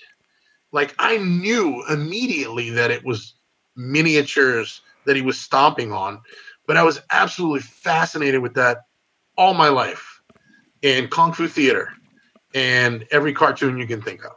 I still watch all the cartoons. What's your favorite Godzilla? What's your favorite Godzilla movie? The first one. Oh, the original black and white. Yeah. Mine's Destroy All Monsters. That's a great one. But the first one was the one that I've always like. I've rewatched that more than I can think of. And you know what else? What's that? I was gonna say, you know, like, do you like Gamera?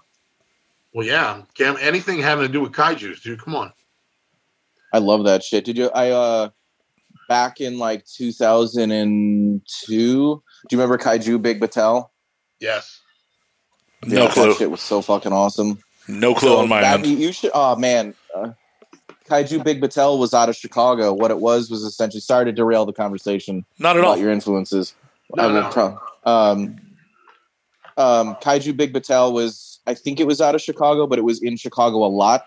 So what they would do is essentially like imagine a wrestling ring, but the whole ring was set up like a little city, and then the fucking wrestlers came out like kaiju and they fucking fought in the big like cities, and they destroyed everything, and they had all these characters, like one had like a box for his head, one was a skeleton, and it was essentially the same storyline. I don't know if like it was the same group, a Godzilla movie. Toured through New Orleans last summer. I don't know if it was the same Kaiju group. Big Batel, probably, because they've done in the last like 5 years, it went from like being an all the time thing to now they do like a lot of online shows, and they'll do a tour like once a summer now.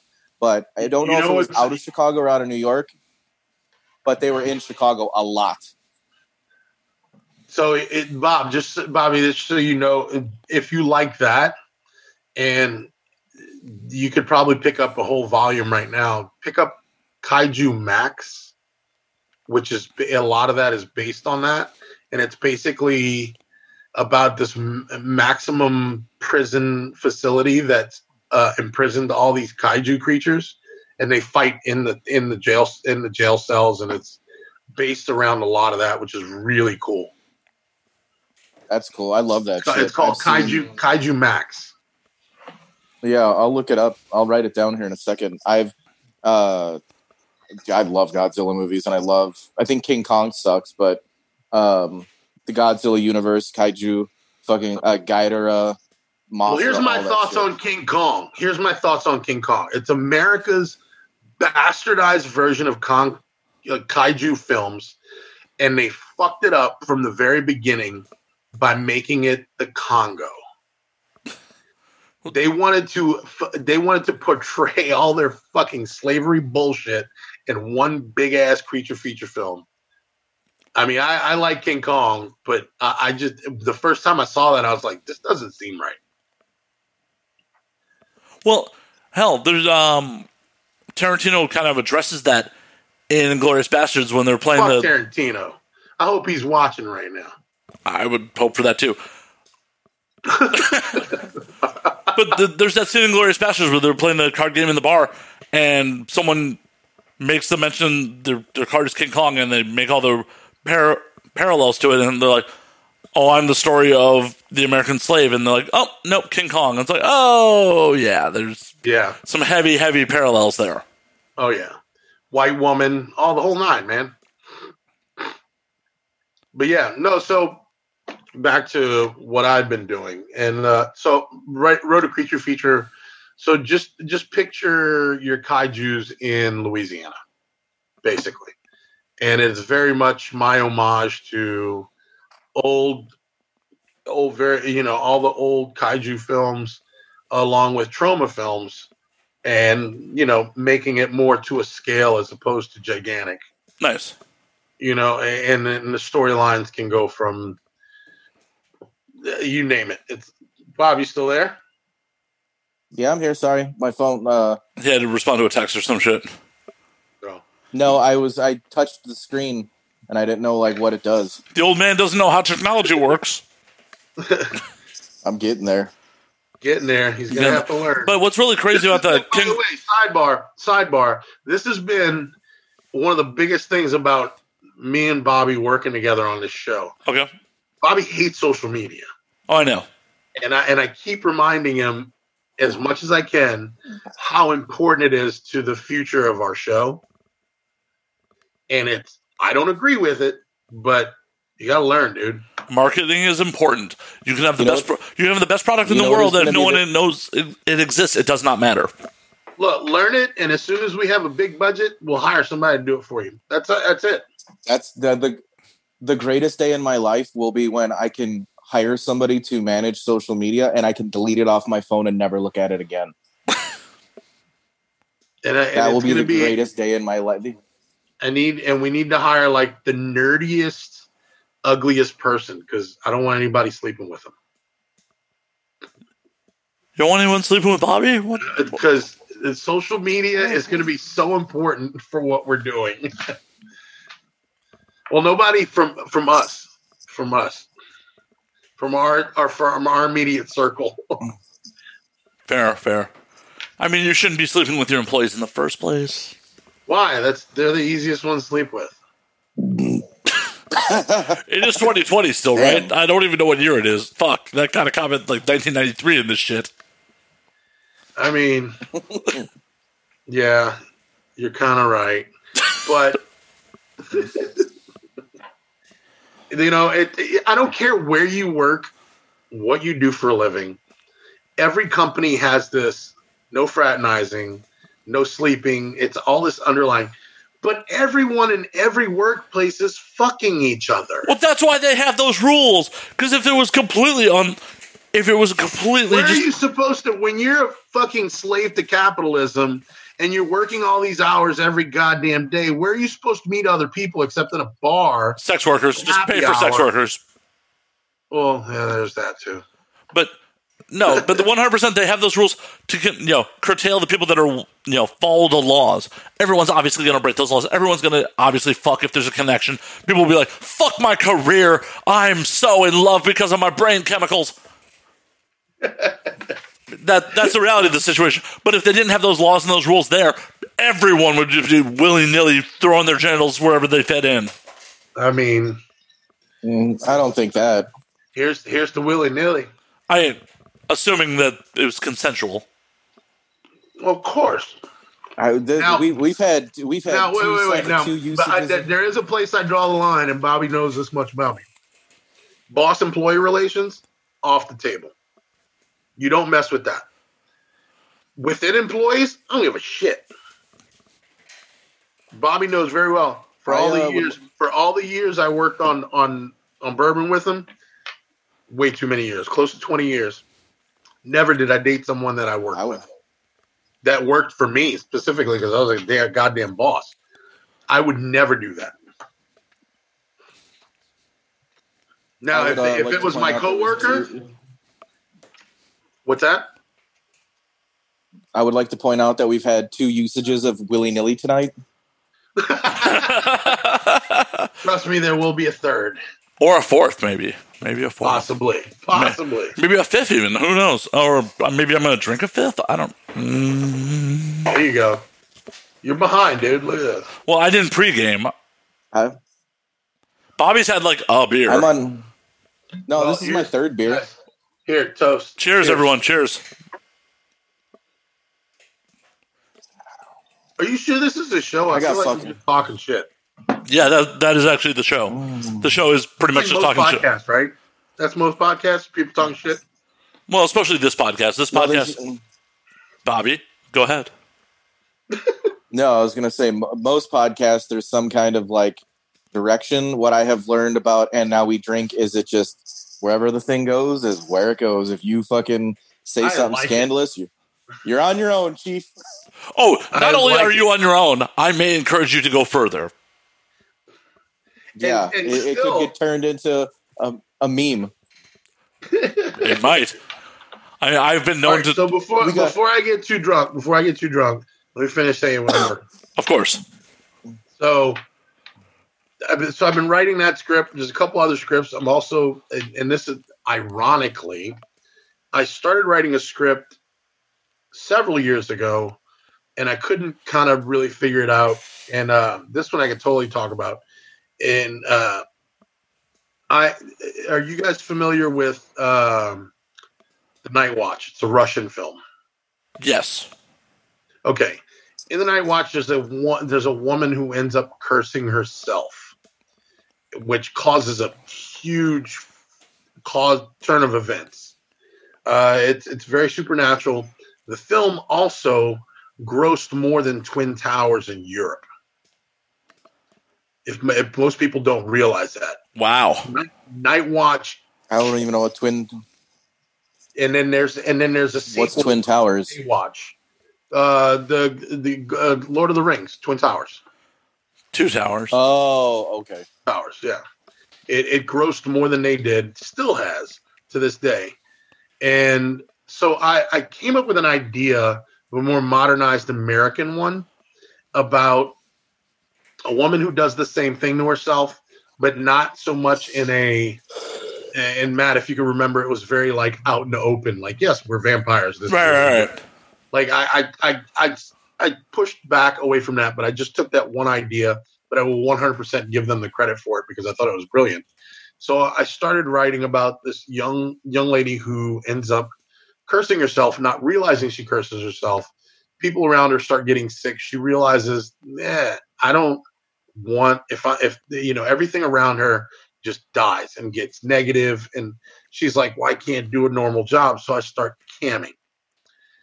Well, when she starts camming, this curse that she's unaware that she did it to herself, starts adapting to digital. So now all of a sudden, when people are camming with her, computers are crashing, like little things.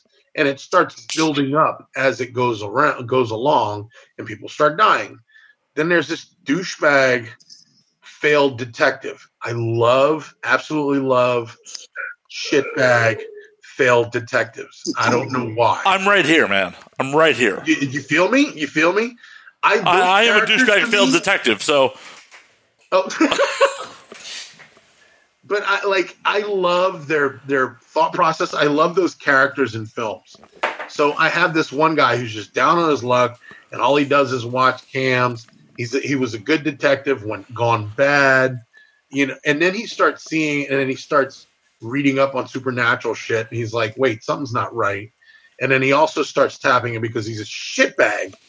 He's already wrapped up in like 4chan and dark web and all that. So he's like, wait a minute, this doesn't seem right. And then the story turns into where he's trying to figure out, and he thinks this is his big break to get reinstated. So he starts trying to track this girl down. In the process, the girl falls in love with another girl who's also a cam girl, who is about as goth as they fucking come. And she's like, I don't care. I embrace the dark, yada, yada, yada. This girlfriend of hers starts explaining to her that she's a fucking witch and she did this to herself. So, ergo, that's how the story pretty much goes. There's a lot more to it, but now that we've been in this fucking pandemic, whole story is kind of like steroided, 100% for me. So now I'm thinking about different ways of shooting it, how I can actually get away with shooting it while we're in the pandemic. Why not make it animated? No, I want to see real titties, bro. Why you guys do that to me, man? Because animation's amazing. Real titties. You could do so much with animation. I'm not in the hentai, bro. I'm not saying... Sorry. Sorry, I'm just not. No, I want real life. Okay. I want real life. No, and not only that, so, yes, it could be animated the way I have it written now, but the way I've changed it, I would rather not. Okay. Because I want to show... So there was... And this is... Seriously, like last year was the first time I saw a film. I think it was called Cam. It was on Netflix. I'll have to look it up. But it was about a girl that was a cam girl. And it was like one of the first ones ever been done as an indie film. And it was okay, but it was poorly shot. And Netflix just handing out that money. Right. Well, and regardless, it also has to do with how it's written. 100%. I've done this long enough to where I know I can get some mediocre, like, camera crew, but if the writing's done right and have the right DP, it doesn't matter. Like, it's going to be shot beautifully, and the story will come across. So that's one story. I haven't given it a title yet, so I'm probably going to name it after one of Bobby's girlfriends, and, that's what we're Bobby's like, I don't know what you're talking about, man. Bobby looks like he's a mob guy just pulled into a fucking interrogation room. He's like, lawyer, right? Lawyer. So that's the stuff I've been producing. I work with another production company here called Get It Girl Productions, and we're working on a show with Chris Rose. He also has a podcast, which has been begging me to help him with, but I know nothing about podcasts. Well, connect us. I'll help him out. Okay. I will do that. I know Bob knows who Chris Rose is. He can tell you all about him. I know a thing or two about podcasting, I think. Maybe. But Chris Rose is one of our local journalists here in New Orleans. And we're putting together a crime show called Noir Lens. It's spelled Noirlens, but it's obviously New Orleans. Right. It's basically, we're digging up a lot of old crime files. Old cold cases or? Cases, yep. Cold cases, though? There's already a show, so I don't want to say that. There's already a show called Cold Cases. But we're also doing it with very much of the style of, like, think of Bob 20 years from now. Bob's going to be alive in 20 years? That's Chris Rose. They have that perspective. Like, they go at it big time. So working on that with them and just trying to stay busy, man. And that's life. And always coming up with random shitty ideas and some good ones here and there. And well, that's the thing. You never know, like, if an idea is going to be until you throw it against the wall and see if it sticks. True. Very true. I usually throw it in people's faces and see if it sticks on their face. It's just wipe it off and shit flavored.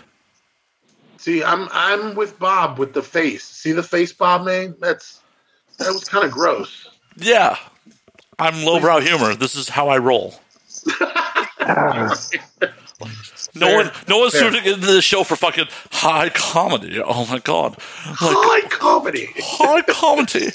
Oh my god, we're so classy. I like to remind everyone we're the groundlings. Do we think we're the groundlings? No, we are much lower than the groundlings. I like to remind everyone who listens to the show regularly, low is a class, and that is the class that we are at. Yes. Yes, it is. When you ain't first class, you're roach class. Roach class. Fuck yeah. But yeah, and then, on top of that, there's also, I've been shopping Bob's script for Morrowtown or Marrow? Fuck, I'm drunk. God damn it. Oh yeah, more. He forgets about this shit. I love that he has forgotten about his own fucking script. No, and I'm also trying to shop one of his first novels, which is one of my favorites. Hard Roll or love it. In the Arms of Nightmare. Oh, gotcha. And he forgets, but I'm still trying to work on that. Yeah, no, his film script. I actually had some. I feel like I had a little hand on that. Yeah, I've got that script for Marrowbone Holler, which is, it's not a bad story at all. I think it's a great story. I think if the show gets made, a lot more doors will open up to this possibility of selling it. I don't give a shit about it, man. Just fucking pay me. That's all I care about. I love that the passion behind his art there. The passion behind his art is like, fuck you, pay me. I don't give a fuck about my art. Dude, it's not that. I'm not as. This is why I love you, dude. You know that. That's why I love you, because let me worry about, and that's exactly what he's right. Let him be creative and let me worry about handling the business aspect of this. Even though he's hit the ground without a step, Bob is sick balls, one of the best business people I know, because he's moved a lot faster than most people I know in this industry, which is great. But at the same point, I want him to stay creative. Like, I do too. One of the most creative minds I know, and I will 100% back him up for anything. I liked the idea. I liked writing the two scripts that I've written, and they're fun. I'm not a script writer, and I kind of stuck my toe in that world, which to me was just an exercise to just try something. And of the two I have written, which Matt has had influence on each of them, I would love to see them get made. But Bobby aspires. Fuck you! I'm cutting you off. Bobby aspires to be a porn script writer. No, we wrote it. Bobby and I wrote a porn. At least one. Wait, you already wrote it? We did. We wrote one. Is it 3 pages long? No, it's about 20 pages. No. 20 pages? A feature length is 20 pages. Yeah, it was 20. It was a feature length form. We did write it. It was very Tarantino-esque. Spaghetti Western porn, really? No, more like 90s. It was 90s, really 90s Tarantino. Oh, 90s Tarantino. Oh, okay, fair. It's really influenced by Faster Pussycat, Kill, Kill, Kill, Valley of the Dolls, stuff like that. I mean, it's a cool story. If I was talking with our friend Matt and I are friends with Kate Kennedy, and I was talking with her about it. And she was like, dude, get your fucking TV show made, and then you can figure out who is willing to pay for it. Because right now, it's essentially a rock and roll B movie with fucking. And you could take the fucking, you could turn it into softcore. You could just turn those into mild Hollywood-esque sex scenes. But the fucking isn't the main focus of it. I just wrote something that was like a rock and roll fucking high stakes, low budget as fuck. Like, you could make that movie for nothing. You just have to have a cool car, a warehouse, and people willing to act. That's all you need. Right. And we were hoping to capitalize on my connections in the porn industry and see if someone wanted to make it. So I think that eventually that will get made. Oh, I agree. But in the short term, I was unable to sell it, which is a feeling on my part, not on the strength of the script. So, I mean, I would love to. And with Marrowbone, writing Marrowbone Holler was fun.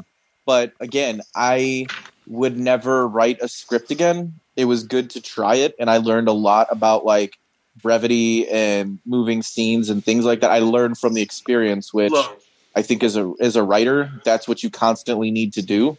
But if it gets made, that'd be incredible. As far as I'm concerned, help me buy a house. Just pay me, and so I don't have to think about money for a couple of months. Yeah, that's all of us. Right. So that's kind of my. But you know, in all fairness, man, like I feel like the industry right now, it's not story driven anymore, except it's more sketch driven. Scenario wise, Matt, maybe you could correct me on this, but I just feel like the porn industry with your feature length films are not like your great writing in the first place. It's always spoofs, parodies. It depends on what category. Yeah. A lot of it is a lot of production companies will make a couple big features a year just for award season. Like they're just basically making them for award bait. They're not so much making them to sell them. They're not so much making them to. They will chop them up into scenes and sell the individual scenes. They're not so much the money makers. They're more for, hey, when award season comes around, there's big categories like best comedy, best drama, best whatever. They're going to make these big features just to get the recognition of winning an AVN, winning an XBiz. Yeah. Yeah, like I mean, I feel like Bobby, if you want to write a porn feature, write it about incest and in-laws. Faux cest, real incest is not legal. Well, yeah, you know what I mean. Stepsister shit, man. Oh my god, bro, what are you doing? Me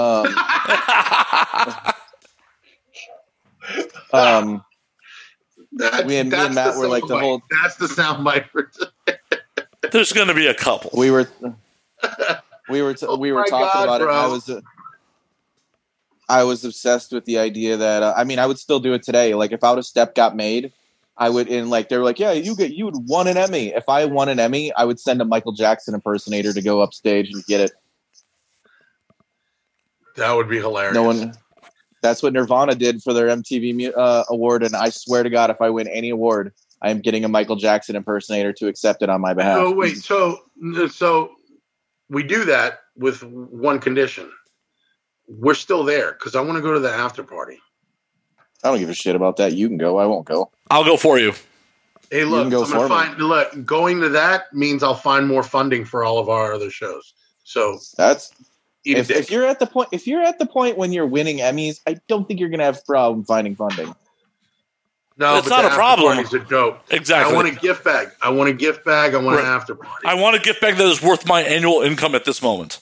Look, I'll be the one that goes with the impersonator. I'll let them go on stage, but I'll make sure I'm there for the after party. If something I had done won an Emmy, I wouldn't even go. I'd be like, I don't want to go to that shit. I just zero desire. I don't fucking care about those people. You should go to the first one. I don't fucking care. It's not about you caring. It's about being seen. Matt, this is you're beating a dead dog, bro. I know, but I've been known to do that. If I was lucky enough to go, you know what the only scenario I would go is? The only scenario on Earth. You know who would be my dates for that? Every porn star you know. No, it would be my parents. If I could bring my parents or my mom as my date to there you go. You can definitely bring your mom. Thank you for like the life that you afforded me to like get this far. If I could bring my mother, I would go. But like, hell yeah! Thank you for having unprotected sex, mom. I agree with you on that 100% because I've always said that about my films, that I would not go unless I could take my mom, and we would get so shitty drunk, it would be hilarious. That's like if I want my mom to feel fancy as fuck, get her little bag with all the goodies in it, and then us sit there and just laugh and be like, damn, we made it this far. Fuck yeah. Yeah. Like that's like I remember one time I did Moonrunners. It's a music festival in Chicago, and I hosted it, and I had like all access in the green room, and I took my dad backstage, and He got all the free drinks he wanted. He was smoking weed with all these like country singers and shit. And he was like, this is so fucking cool. And like, it made it totally worth it to me. That was fucking 10 years ago. And it made it worth it to me to like see him have so much joy. But like, if I got the opportunity to do anything and got to like, as a thank you to my parents, I would take it more serious. But other than that, I don't give a fuck about any of that shit. Yeah. I totally get not giving a fuck. But on the other hand, it's like, it's also an opportunity that so few people actually fucking get in the grand scheme of things. Why not take advantage of it? I don't care. I would rather sit at a dive bar and then watch it and be like, oh, that's cool, we won. And then I'd buy everybody shots. But I don't want to be around like all those fucking people and like people I can't relate to. And I don't like that whole like, let's suck each other's dicks because we're so great. I don't care, man. My heroes are fucking Henry Rollins, Glenn Danzig, and Ian McKay. I don't give two shits about any of that stuff. Is it because you don't care or you don't want to suck dick? I mean, it's because I don't care. I mean, sometimes you got to suck a little dick, but... All right, there you go. Hopefully if you have to suck dick, it's a little dick. Not a fucking break your jaw giant cock. Here's to that. Here's to sucking a little dick instead of a big dick.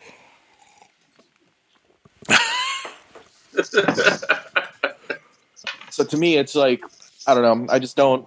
I like the idea of the validation that you could win something in the sense of thank you for respecting the thing that we created. And I deeply appreciate that. But am I going to play the game? No. Fair. You know, and in all honesty, I think the only one I would genuinely go to is an Emmy. All the other award ceremonies, I give two fucks. Hey, I mean, for me personally, for the industry that I'm mostly involved in 10 years of going to the AVNs, I attended the award show once, and that was only because I was nominated. Sexually? Best non-sex performance, baby. I think it's bullshit that you lost that personally. Me too. Damn. Well, yeah, that was like a bullshit loss. Especially because, you know, you figure I would have it rigged. My roommate votes on the awards and I didn't win. All right, hang tight, guys. I need more ice for my tequila. Get more ice for your tequila. But, c'est la vie. I didn't win. It was an honor to be fucking nominated. It's on my fucking IMDb that I have a nomination. Yeah. Which is more than a lot of motherfuckers can say. That is true. There's a lot of people that have a lot of sex on film that will never get an AVN nomination, so I'll take it. Yeah, that's cool. That's no disrespect for that. No, but it's immortalized. Yeah. And now, did you hear that May 1st, Texas starts opening back up? Yeah, man. What's your plan for that? I'm not going anywhere near those fucking people. Good shit. Fuck those idiots. Like, I like the idea. I mean, trust me, I do like the idea of how fucking wild the bars are going to be when we're allowed back in them. I mean, they're going to be wild. Yeah, but I'm not about dying over some weird fucking getting some weird vag in a new bar. Yeah, man. Like with Ben's mom dying. Like, look, it was real in a lot of senses, dude. We lost John Prine because of this shit. Well, okay, that still hurts my fucking soul. So for me, it wasn't a dude I was ever really close with, but a dude I knew in the 90s, 2000s. I knew back in the day, died in Wisconsin a couple weeks ago from it too. He was in his 50s. So yeah, man, like, my homeboy's mom died, and it's not a risk I'm willing to take to be fucking out in the mix. Like when this thing start like loosening back up, am I cool with maybe, I don't know, going over to somebody's house and hanging out? Sure. Like, I'd like to see my friends again, but going out and cutting up in public, being in the bars and all that shit, it's just, I'm going to wait a couple of weeks till we kind of see what happens before I'm out there. I got kids and yeah, you don't need to fucking have their last memory of you be fucking dead when they're fucking children. Yeah, that's exactly it, man. It's just, I can't wait to do it. And like, I was supposed to be in LA in like now. a week and a half. Yeah, you're supposed to be in LA like fucking now. Yeah, and you know what? It is what it is. We were supposed to have another Blackout Fallout night somewhere here in LA. That's what we do. Let's do it. That's what we do when I come to LA. We get all fucked up. All right, that's priority travel. Going to LA first. Let's coordinate that together, Bob. Okay, Pedro. I will be in LA the minute.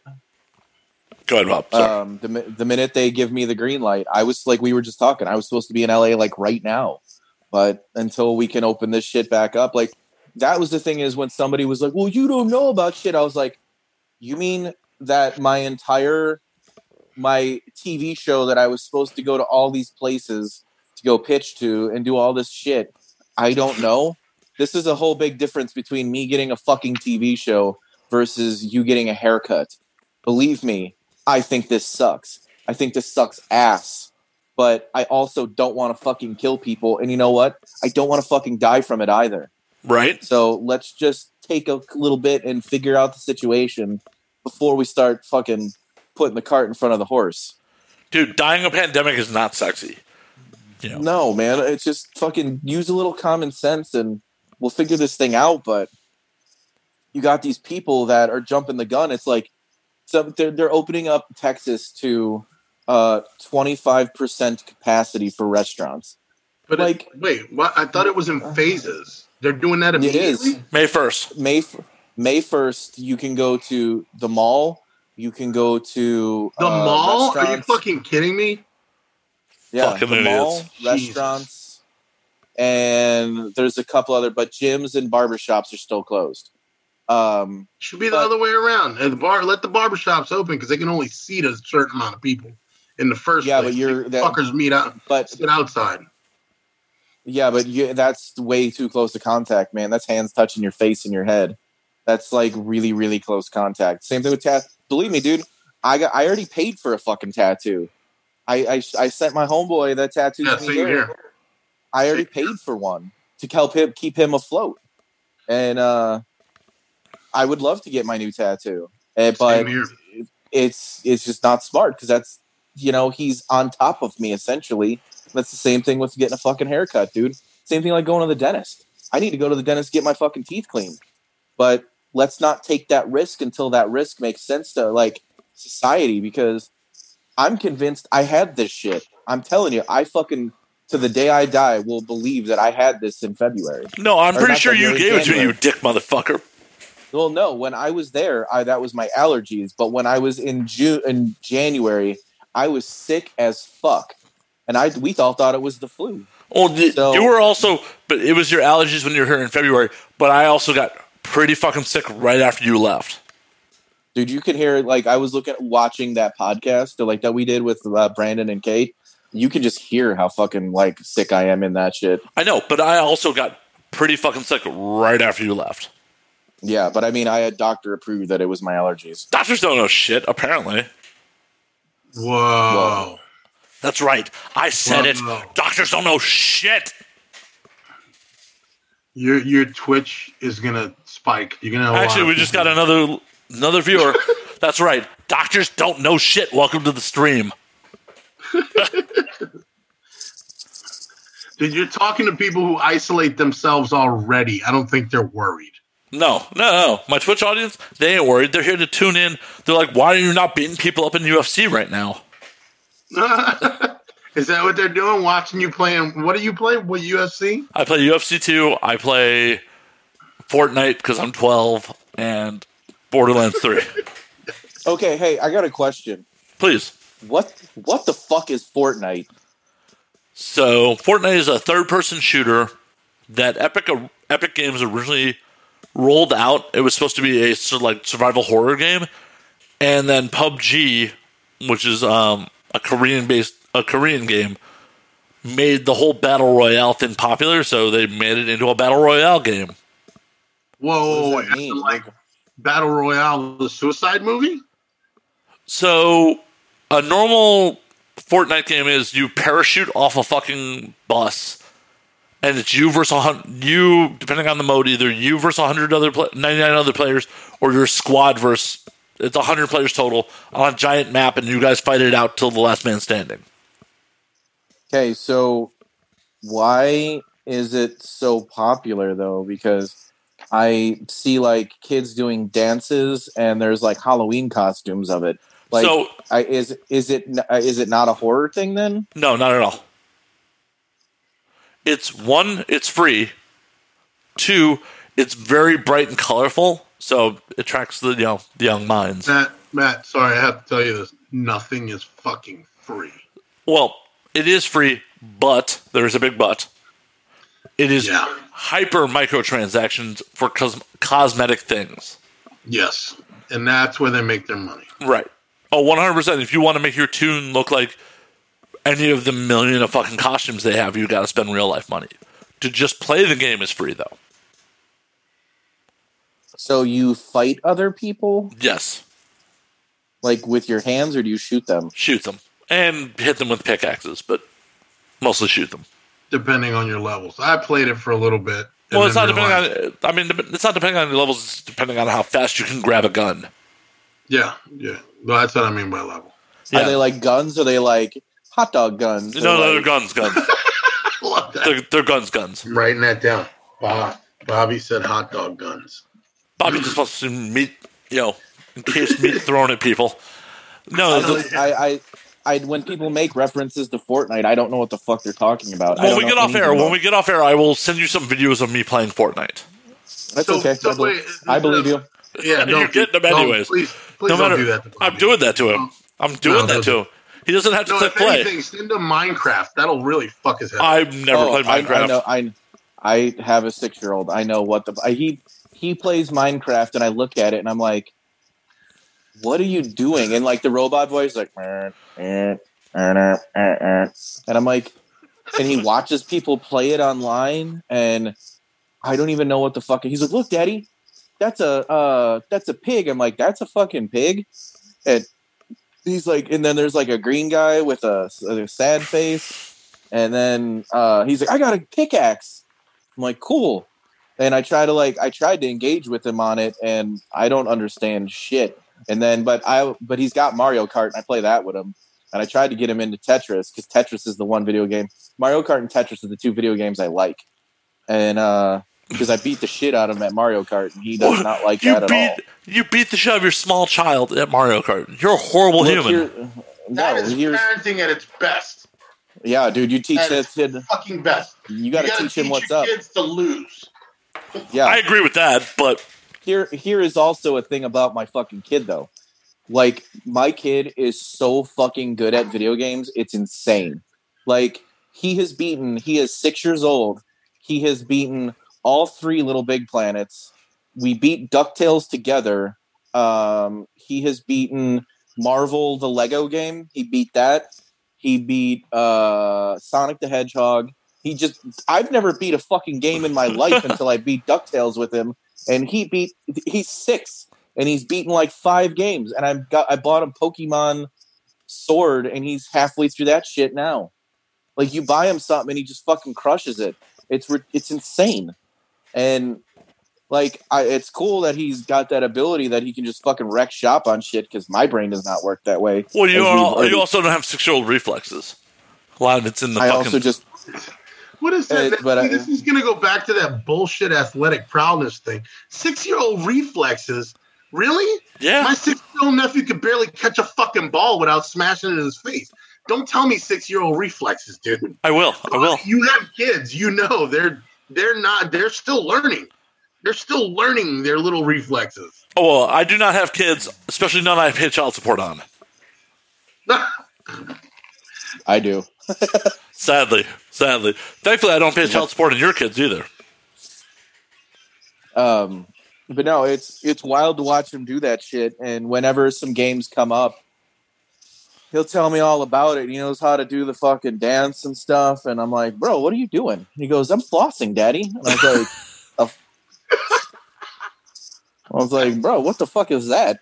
Goes, I'm flossing. I was like, Daddy. I'm flossing, Daddy. I was like, what the fuck is a floss? And he goes, it's a Fortnite dance. I was like, okay.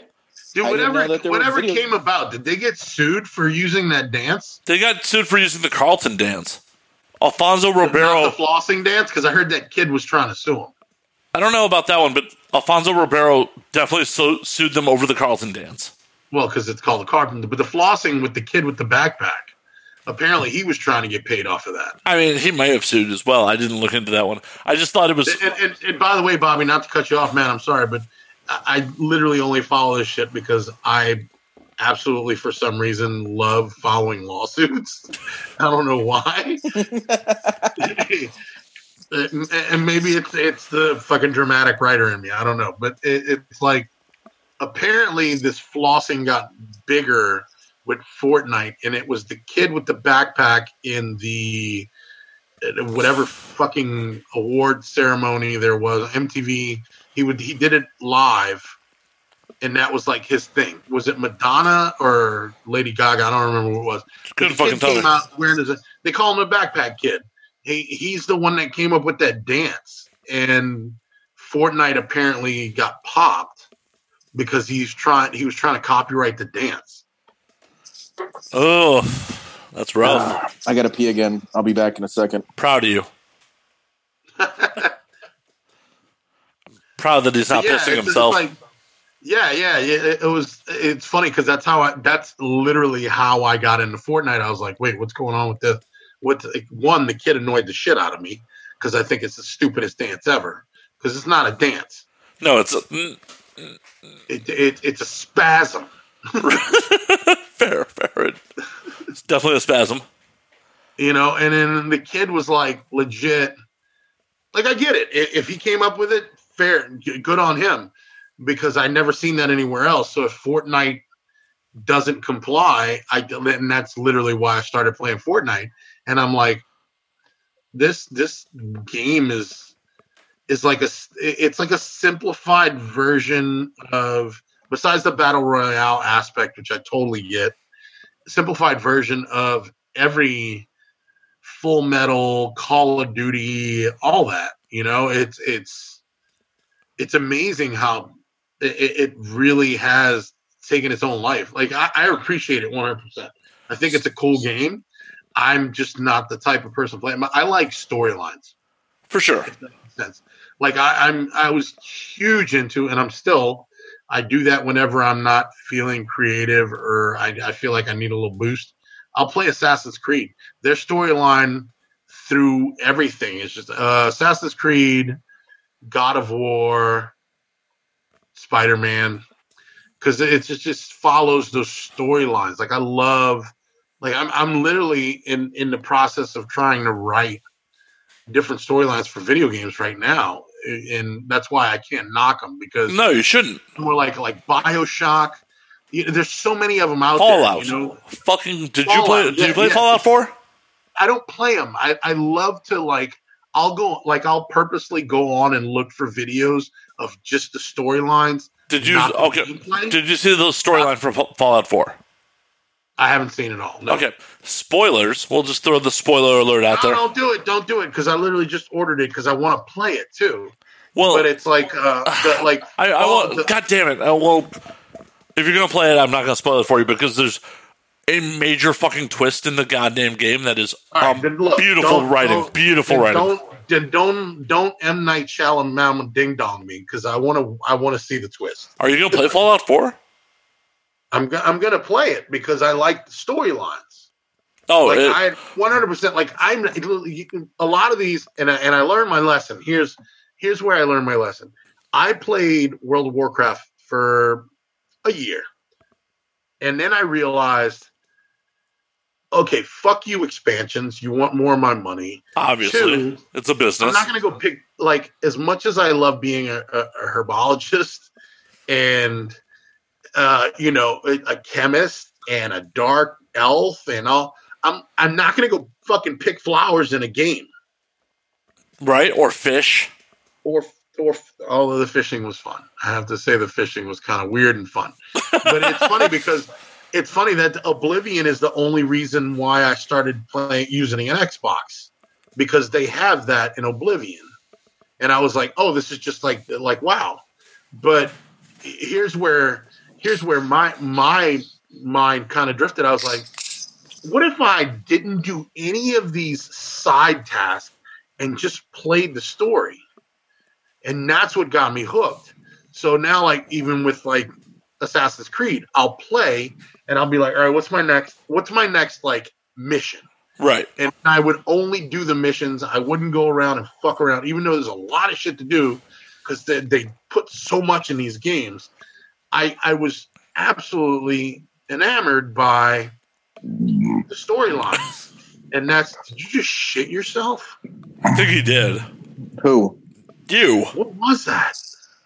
That was impressive. There's some bass to that, Bobby. Was that you? I burped. That was a burp? No. Damn, I didn't even see his mouth move. That was impressive. Right? I forgot what the fuck I was. I held it in. For what, 2 hours? Fuck. I didn't even open my mouth. I held it in. Fuck. Dude, don't do that. That's how you die. That's how you die. Then you die. Well, that's how much whiskey I've had during the show. So much. I'm on beer number 5. This is how much. I don't know why I dug into the $50 bottle for doing the show, but meh. Oh, because we make you feel fancy, boo boo. I know none of you have tits that I want to see. And cheers. Bow. The last time I did this show, our friend Brandon drank a bottle of Trader Joe's whiskey. He did. I provided that for him. Do a whole bottle of tequila. So I have a bottle of Cazadores sitting on the bar too. I specifically got this for you guys because I could drink this and talk. Nice. What is that? The Cazadores Añejo. What kind of? It's tequila. Oh, I don't really know tequila at all. So I know it doesn't know me either. It takes advantage of me every time without consent. It does. It does. It is a fucking asshole. But yeah, Matt, like I was saying, it's like I love the storylines. I legit, like this morning I wrote down some notes and I'm like, why don't we take everything? I'm going to apologize. This is my disclaimer right now. I don't want to talk about fucking politics or religion. But what if we created a video game where we could take all the stupid shit Trump has said that he denies and turn it into like a video game? Like there's already one called Mogul. There's already like Empire. Do you really want to play a video game where you drink bleach? Yes. That's the whole point. Nobody can get hurt. For real. Well, no. Anyone who's willing to drink bleach, I'm okay with them getting hurt for real. But like, imagine like a video game where you can give people those choices. Let's go back to the original. I have a question before you get started. What's Trails? Oregon Trail? Oregon Trail. Bobby has a question. Hold on. Bobby has a question. Yeah, go ahead, Bob. How much weed did you smoke when you came up with this idea? None. This is all based on alcohol, not marijuana, motherfucker. No, this is when I wake up. Bobby, this is the one part of anxiety. That's how I channel it. I get weird thoughts. I get weird thoughts and write them the fuck down. If not, I lose my fucking mind. But imagine, yes, Oregon Joshua Trail. Headley has a whole song about infamous, this. It's called. What's that? Joshua Headley has a whole song about this. Shout out to Joshua Headley, the fucking baddest man in Nashville. It's called Weird Thought Thinker. There you go. Let's. Wow, we're doing a little bit more of that. Joshua Headley. Boom. Tag him on. That's it, man. You buy that fucking record. Are you listening to that shit? Mr. Jukebox. Best country music of 2000 and... What year is it? 2000. No, it came out 2 years ago. But I did say what year is it. I don't know anymore. No, he needs to write a follow-up. He's incredible. Of how good it is. If you like old school George Jones, right in your fucking wheelhouse. Nice. But Pedro was saying about stories. Yes. So about the political mogul. I don't want to even put his name on it, but I definitely want to use all the weird shit he's talked about and make him choices. Like, would you like this is it? So imagine like Oregon Trail died of dysentery. Can you imagine when that pops up into died of bleach or Clorox? You know, died of COVID. Right. So yeah. Hey, any Twitch watchers, y'all know anybody can make this shit happen? I got the story. Quarantine Trail 2020. Quarantine Trail. I'm telling you, I think it would be hilarious and brilliant because no matter how much of the bullshit we put out, like grab him by the pussy, that'll be in there, and he's gonna deny all of it anyway. So, and if he so much as comes around and goes, I have intellectual property or rights to any of that, that means he's admitting guilt for being a dumbass. No, he's not admitting guilt. He's just admitting ownership to his guilt. I don't think he's guilty about grabbing him about the pussy at all. All right, fuck you. You're not a lawyer. I'm gonna find a lawyer. I'm a Jew. We're gonna do this. Oh Jesus. But on that note, we are about that time. We're going to call last call on this motherfuckers. What? Yeah, we're going to call last call. We didn't even talk about sex yet. We talked a little about sex. Yeah, fair. I mean, we could. No one wants to hear three dudes talk about sex. Someone might. Someone's into it. Look. But really, we're going to call last call. Go ahead. We're going to call last call? We're going to call last call. Yeah, we should do a part 2. How's that? We can definitely do a part 2. We're already at 2 hours and 16 minutes. And are we really? Oh, yeah. That's how fast this motherfucker went. Motherfucker. Bro. All right. Pedro, where can they find you on social media and all that shit? Where they can find your new projects, your old projects? You could find me on the dark web under I Will Fuck Your Mother. You can find... No, I'm kidding. I mean, if my mom needs to get laid, as long as you're going to be safe about it and there's going to be no COVID-19, I'll pay for it. I'll send you an invoice. Cool. Happy birthday, Mom. Love you, Mom. Hey, I understand. I respect that my mother is a human that has sexual needs as well. And if you're willing to provide that for her, cool. I'm willing to pay service for providers. You're a good son. All right. We all got here due to people having unprotected sex. We might as well respect the fact that the people who brought us into this world like to fuck. Wait, so before last call, I don't mean to cut you off. Like, seriously, how's this affecting your show? I was curious about that. Like, I know we started that Facebook group, or Bobby invited me to it. How's it affecting your show? How's it affecting podcasts in general? So podcast numbers are down across the board because the majority of the audio content is consumed by people that are at work, that are commuting from work. People don't want to just shove me into their ear holes while they're sitting around their home bored. But I've seen an uptick in my video content. Ah, okay. But at the end of the day, I love you guys. I love both of you. I love everyone who's tuning in. I hate doing remote episodes. Well, obviously, there's the less of a personal touch. Right. But let me this show is all about getting fucking shithoused in person. Let me ask you. So I see this trend, and I've seen it for a while, obviously, because I keep an eye on this shit because I'm a producer. But why have podcasts, even after iTunes did the whole dump, why have podcasts not fully evolved into video streaming? Like, why is it not videocast? Like, I know they're already out there. I know there's several that are out there, and clearly those are the ones that are have better, now I wouldn't say better content, honest, but they do have more viewers, more followers. Not necessarily. I mean, podcast. No, because I've actually had to film some. Podcast on the left. Last podcast on the left. I shot their last live event. Nice. And granted, they're like in the top fucking 5 or some shit. Yeah, they make roughly $60,000 a month in Patreon money alone. Right. So that's what I'm saying. Why haven't more podcast folks adapted that? Because, part of what's beautiful and horrible about the podcasting industry is the low barrier of entry to get into podcasting. So there are a ton of fucking podcasters that are just doing this with a fucking Blue Yeti and their laptop. They Okay. are, it would be if you were in person, me and you on my one fucking mic, sharing the mic, no post-production work, no cleaning it up, no polishing it. Apple doesn't give a fuck. There's such a low barrier of entry. Do you know how much? I mean, I don't need to bitch my audience, but I love my audience.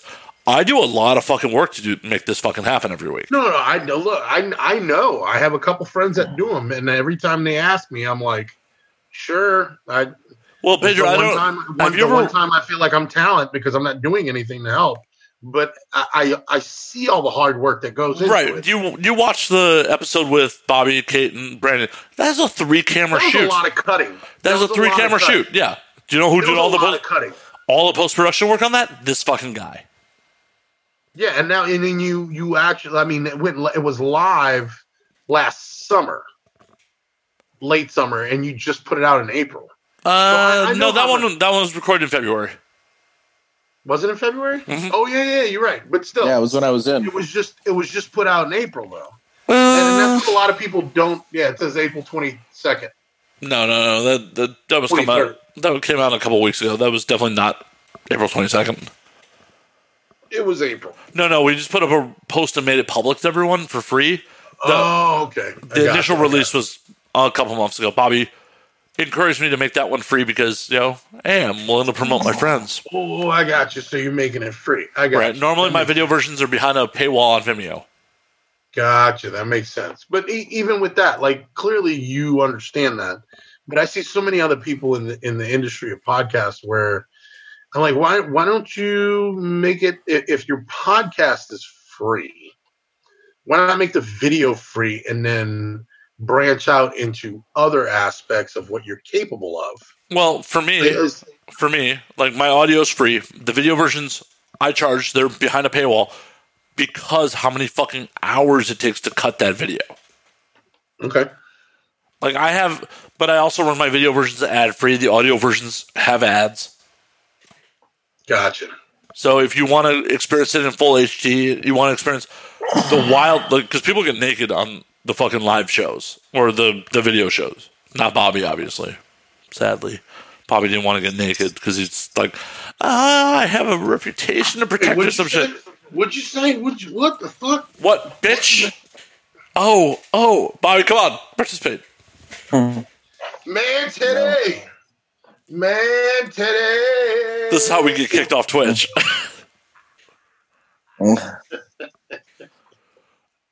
But look, sorry, Twitch. Right? If I get kicked off, I get kicked off. It is what it is. But I felt because how much more work goes into the video versions, how much more that I'm running them ad free, that I put them behind a paywall, which has been a mixed bag for me because when you have shows like Rogan or Fighter and the Kid or any of the big podcasts giving away their video content for free, it's hard to compete. It's hard to sell. Why should I pay 99 cents an episode when I can get a fucking episode of Rogan for free? But I value my content, and I feel if you want the audio, you can have that for free. If you value my work or you value how much effort I got to put into cutting a video episode, you'll give me 99 fucking cents, or really 60 cents after Vimeo takes their cut. I totally understand. But Matt, I gotta tell you something. We need a part 2 because I gotta go take a shit. Well, we called last call already, so we're gonna sign off on this motherfucker. Pedro, tell them where you can find their shit, where you can find you on social media. Akey Productions, Out of Step. We got to revamp the website, but Out of Step. Outofstep.com. What is Out of Step with Robert Dean? Out of Step with Robert. Out of Step with Robert. But it's going to be it's got to be revamped because our original concept it's very different now. Out of Step with Robert Dean, Akey Productions, Get It Girl Productions, Pedro Lucero. That's pretty much anywhere you can find me. Just Google me. I'm on IMDb as much as I hate that. Hey, guess what? You'll get an IMDb credit for this too. So I need it. You know what I need, Matt? I need your help. Okay. I need your help getting me on the porn database because I don't know how to maneuver that thing. Yeah, I'm on that too. I know you are. That's why I'm asking you. because I'm credited now. Good on you. Good on you. I'm a porn DP. Boom. Robert Dean, throw the socials out. You can find me writing for places like Cleaver and Blade, Last Real Indians, Mike.com, soon to be Vice. You can find me at Forbes. You can just Google my name, and I'm all over the fucking internet. I have a new book coming out relatively, probably in the next year, a book of essays that it's going to be called Whiskey Nights and Rodeos. Please pay attention to the developing thing with Out of Step. And if you would like to do the social media dance, you can find me at Instagram at literally Robert Dean, or on Facebook, where I think it's Robert Dean's World. But you'll see a big guy covered in tattoos, and it's usually me. And for those of you in quarantine that are looking for something to eat, Bobby can fucking cook. This dude knows his food. So definitely check out literally Robert Dean on Instagram. For sure. I'm going to do cooking. I'm going to do cooking videos. I just really need someone to shoot them. That's the problem. I did one. I made steak, but my angles were fucked up. It was so ugly. But I would make your fucking roommate do some work. That's where I would love to teach people. Matt, that's a whole. Yeah, just call me and I'll walk you through it. You got to walk him through it, not Bobby. Bobby's the talent. No, I can walk Bobby through it. That's not a big deal. But because I did it and the angles suck. But I would love to teach people how to cook because it's easy if you are willing to take the time to learn. But yes, thank you for paying attention to me, and I love you all. And hopefully we'll be seeing you on television very soon. Hell yeah. Last question for everybody, and I hope people respond to you, Matt. I want your answer. I want Bobby's answer. What's everybody's quarantine go-to comfort food?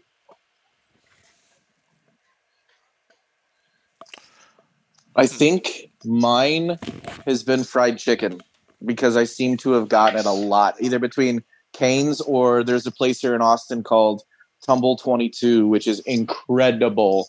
I've been making a lot of steak. I've been making a lot of pasta, but we seem to eat fried chicken a lot, which I don't know why, because it's something that I like, but I just keep eating it more than I ever have.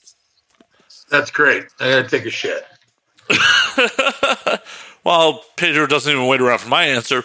I've been eating a metric fuck ton of kimchi. I ate 7 pounds of kimchi in 3 weeks. Nice. I had kimchi. I made a bowl the other day. It was. Look, this is my comfort food right now. Well, yeah, that's my. I mean, this is my real comfort. Like, this is the. I love you, girl. But in all reality, glory. We got to sign off on this motherfucker before I get too much more post-production work for myself. Until next week, you know where you can find me on social media. Drink up, motherfuckers. We're gonna call this bitch.